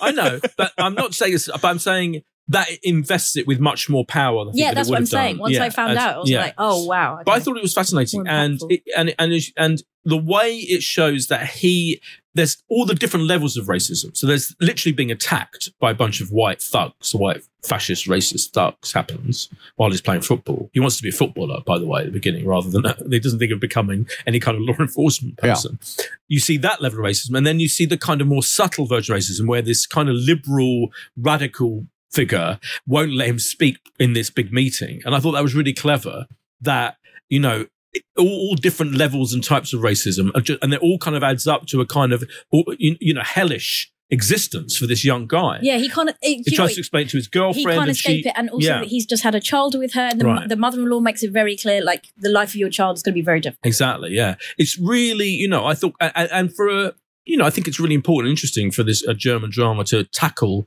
the subject of racism so head on and do it in a way that I think probably is, is as good as anything that I've seen tackling very specifically racism. In this way, so I thought it was really impressive. I know what you mean. It's not quite. It's so. I was not what I was expecting at all. I was really expecting a kind of police procedural of some kind, maybe, or a crime drama. It's really a kind of character-driven drama about him and his extraordinary life and how he ended up, doing this extraordinary thing. So it was not what I expected, but because it isn't plot-driven, I thought it needed something more to drive us to carry on watching it rather, because you're really just enduring his experiences. And it's quite dour. Like it's not. There's a sort of a slightly oppressive air about the whole show. So I think when I got to the end of it, there was a part of me that was like, and breathe, and I felt like I would have had to have psyched myself up to dive back into it. Yeah. How'd you get on with the subtitles? Well, once I realised that there were subtitles I could turn on, I was a lot happier because, frankly, it's been a long time since I've done, GCSE and then a bit of A-level German, and I wasn't up to it. I did full A-level German. Did you? Yeah. Why did you switch to subtitles on them? Oh, because I can't remember any of it. Können Sie mir ein anderes Hotel empfehlen, bitte? So show off. I couldn't even do that. A couple of observations I had though before we finish is that, didn't you think the music was weird? Like, do you remember in some grandiose, massive, like operatic, orchestral banging and rock? I didn't notice that. I noticed some urban music, which I appreciate. And urban music, right, as well. I thought that was well done. I like that, where that was used in that particular. I think it has one of the shortest title sequences I've ever seen. Do you remember it's quite a stylized kind of like a title sequence that arrives after that cold open with the mysteriously set cold open, and then it has this like quite stylish and well done title sequence. But literally, it's about 10 seconds, and then you're back. It's really weird. So anyway, those are my two observations of strange things happening. And it's badly titled, isn't it, as well? Sam a Saxon. Terrible title. It's translated, though. Like, I think it probably slides off the tongue in German. Go on, try. I can't remember what the title is in German. I don't know if it does. But I imagine it's better. Yeah. Maybe not. Bitter. Bitter. It may be bitter, yes, indeed. Well, Sam a Saxon then comes to Disney Plus on Wednesday, the 26th of this month, unless Boyd has been in there moving things around again. No, that's correct. It's on Wednesday. Got hotter in here? It's definitely not got colder. It is very warm in this room at this moment. Sehr warm. Oh God, it's wow. It's hotter than the Costa del Sol. It's sehr heiß. Yes, there we go. So, Boydie, when you did A-level German, did you just do that? You just spoke English with a German accent. Is that how you got through it? I actually got. Do you know the funny thing is, I got an A in my oral exam as well. Did you? Yeah. So I must have been able to speak German quite well. German. Yeah. What did you get in your A-levels? I bet you like A-levels. A-levels. What did you get? I did German B, but I got an A for the oral. Yeah. History A, English A, and art I did as well. So I got like a D, but I just did. You're not very artistic. Sideline. No, I really love doing art, but I just did it as a sideline. You had a sideline in art. Yeah. Okay. Side hustle. Right. That was Sam a Saxon. Let's move on to the last review of this week. And we have the return of Inside No.9, which I guess you all know by now, but this sees Reece Shearsmith and Steve Pemberton blending comedy, horror, and all the nines. Having thrown integrity to the wind already this week by leading on a show that he'd not only done a review for, but actually fucking been in. There's really no reason to stop now, I would say. So, Boydie, compromised as you undoubtedly are, tell us about the new season of Inside No.9. Well, James, this is the 8th, believe it or not, season of Inside No.9. So this is Inside number 8. Yeah. They're doing one more series. Well, because 9, it kind of, it writes itself, doesn't it? Exactly. So this is the 45th and 46th episodes, right? Which I think is absolutely amazing. Well, fair play to them. Yeah. They come up with a different story every single fucking week. Different characters, different casts, a different setting that's number 9 related. Yep.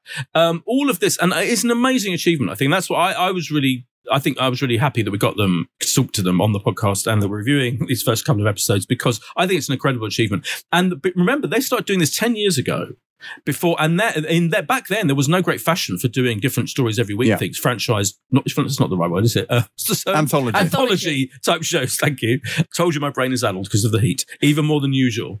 There was no great fashion for doing anthology type shows like this because it's quite expensive as well to do a completely different thing every week. So it was a big ambitious thing for them to do this, and it's ended up going on for 8 series and that many episodes. It's just fantastic. So I think it's a massive treat every year. I'm a huge fan of the show. I think there have been some of the episodes. There was a Halloween episode, which was fantastically postmodern and self-referential and clever that basically was like a huge joke played on the viewing public, basically, and it was incredible. They've done a couple of Christmas episodes that were brilliant. Officially, the first episode of this season was the Christmas episode that went out at Christmas on 2022. So there's 5 more episodes in this run because that was officially the first episode of this series. The first one, Mother's Ruin, that arrives this week is all about a couple of East End villains. It's kind of like EastEnders. It's the most bizarre, sick and twisted episode of EastEnders you've ever seen, with a bit of necromancy thrown in, with Phil Daniels and Anita Dobson. Dobbo. And one of the most amazing things about this episode is, and I refer to this quite a lot in the interview with Stephen Reece, is there's an act of violence that's really one of the most gory things I've seen of anything on TV for ages. And they're like, yeah, we fully went for it. Because normally when you see that kind of thing, as I said again in the interview, I'm repeating myself, apologies listeners, you cut away from the thing, but they don't cut away without saying any more. I thought, and that episode is like full of twists and turns. And the great thing about the show is pretty much almost every single episode, again, of the 45, 46 episodes, have not only one twist, sometimes 2-3 twists within the half hour telling of the story. So I really enjoyed that first one, but I absolutely loved the second episode, which I kind of I insisted that everyone watches the second episode because you showed that, James didn't, did you? You bastard. No, James, you should have done. You should have done. Because the contrast between, so these stories, one of the things, they're kind of comedy, thriller, horror. Yeah. That's the thing. It's not just comedy. And death, it's very much dark regularly humor around the corner. I mean, the darkest of dark humor. But they also do, the tone can vary between the very dark violence of that first episode and the farcical nature of this, slapstick nature of this second episode, which is called, I'm trying to get this right, paraskevidocatriophobia, which is the actual thing of fear of Friday the 13th, which the main character played by Reece Shearsmith has in this show. And he gets up one morning and he has a whole ritual of trying to avoid getting in trouble because of Friday the 13th. And it's all the kind of rituals, all the things that consider bad luck come into play. I thought it was brilliantly done, the second episode. I really liked the first episode, but the second episode, I think, it was just a half hour of joy. It's just funny slapstick, the slapstick brilliantly timed, lots of surprises and twists of the most joyous nature. So I just think these 2 episodes show all the different extremes, the 2 kind of extremes totally of the show. Totally very different, but it's kind of summing up what I love about the show. I agree, actually, because you did see, I listened to Boyd and I watched both episodes, and the first one I enjoyed it, but I was like, as you say, it's quite violent in places. I mean, it's good, but I wasn't. And then I watched the second episode, and I found that much to my taste and funnier, and I really like the cameo. I won't ruin it, but there's a cameo. There's a real person playing himself. Yeah, which is very good, and I just think for me the last 5 minutes brought the whole thing together. Yeah, and delivered the punchline, the whole punchline thing, and with a great cameo. So.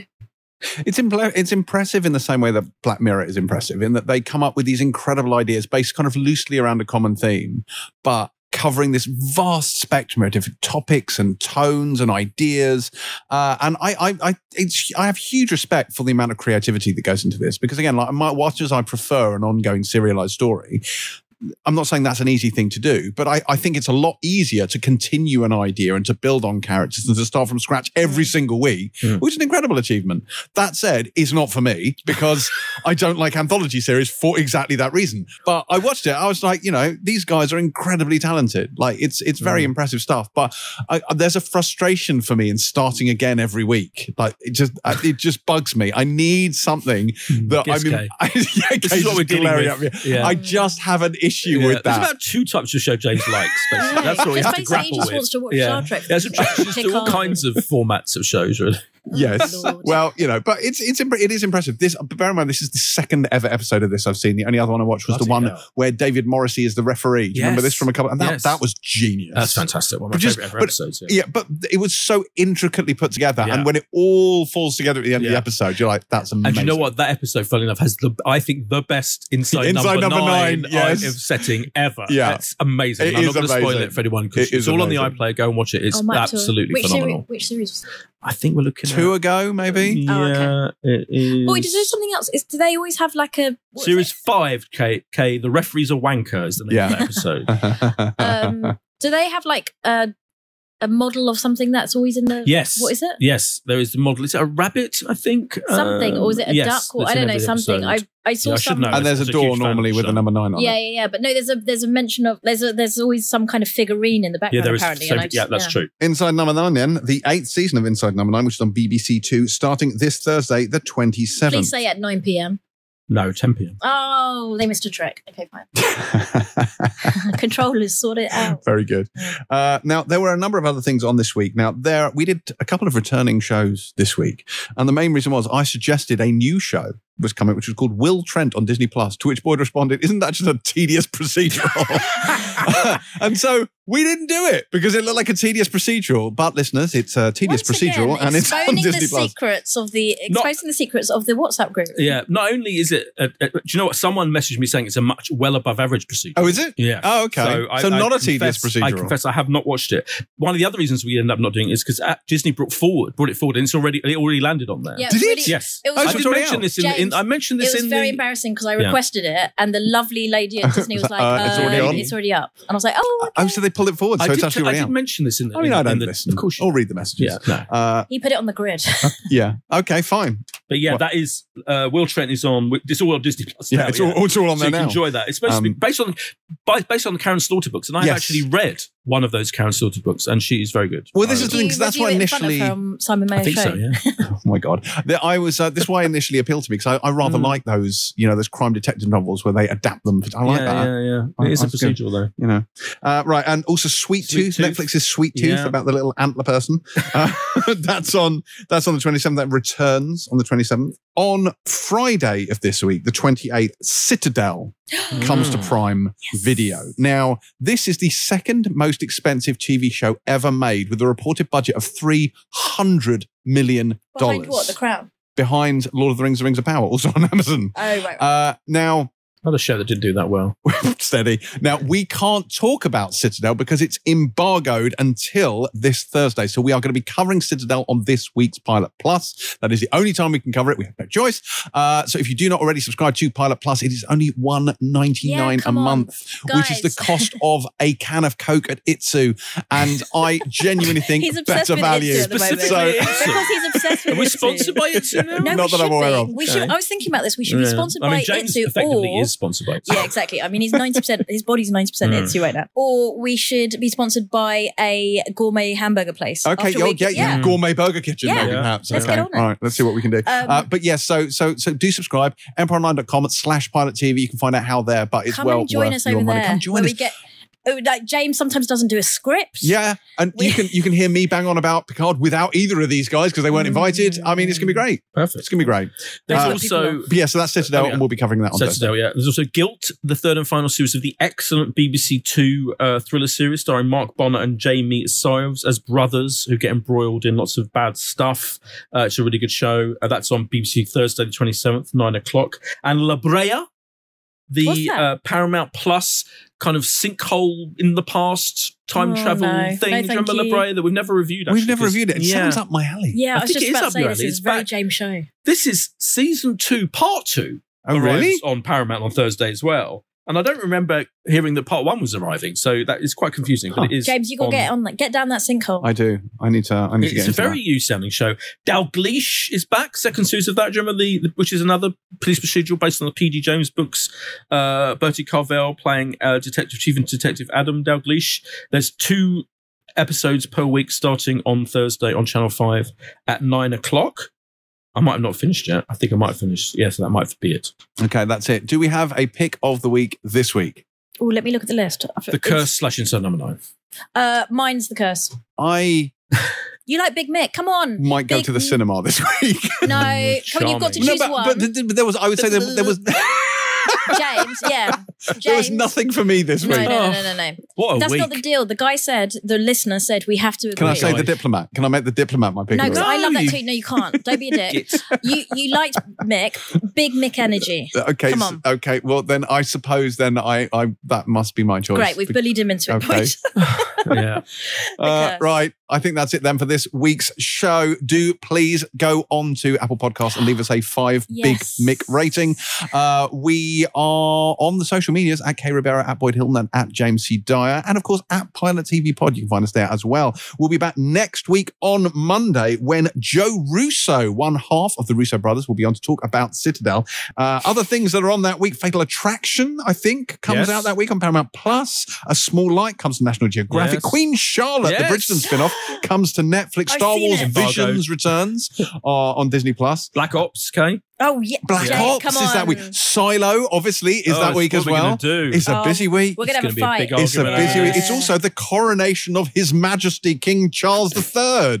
I think that's embargoed. And that's embargoed. And crucially, a bank holiday. So a good week all round, I'm saying. Does that mean we're not doing a pod then? No, I mean, well, the pod will go up on Monday. We will record it beforehand. It will be fine. I'm glad we're having this production discussion at the end of the podcast. Anyway, I think we're done. See you next week. Pilot out.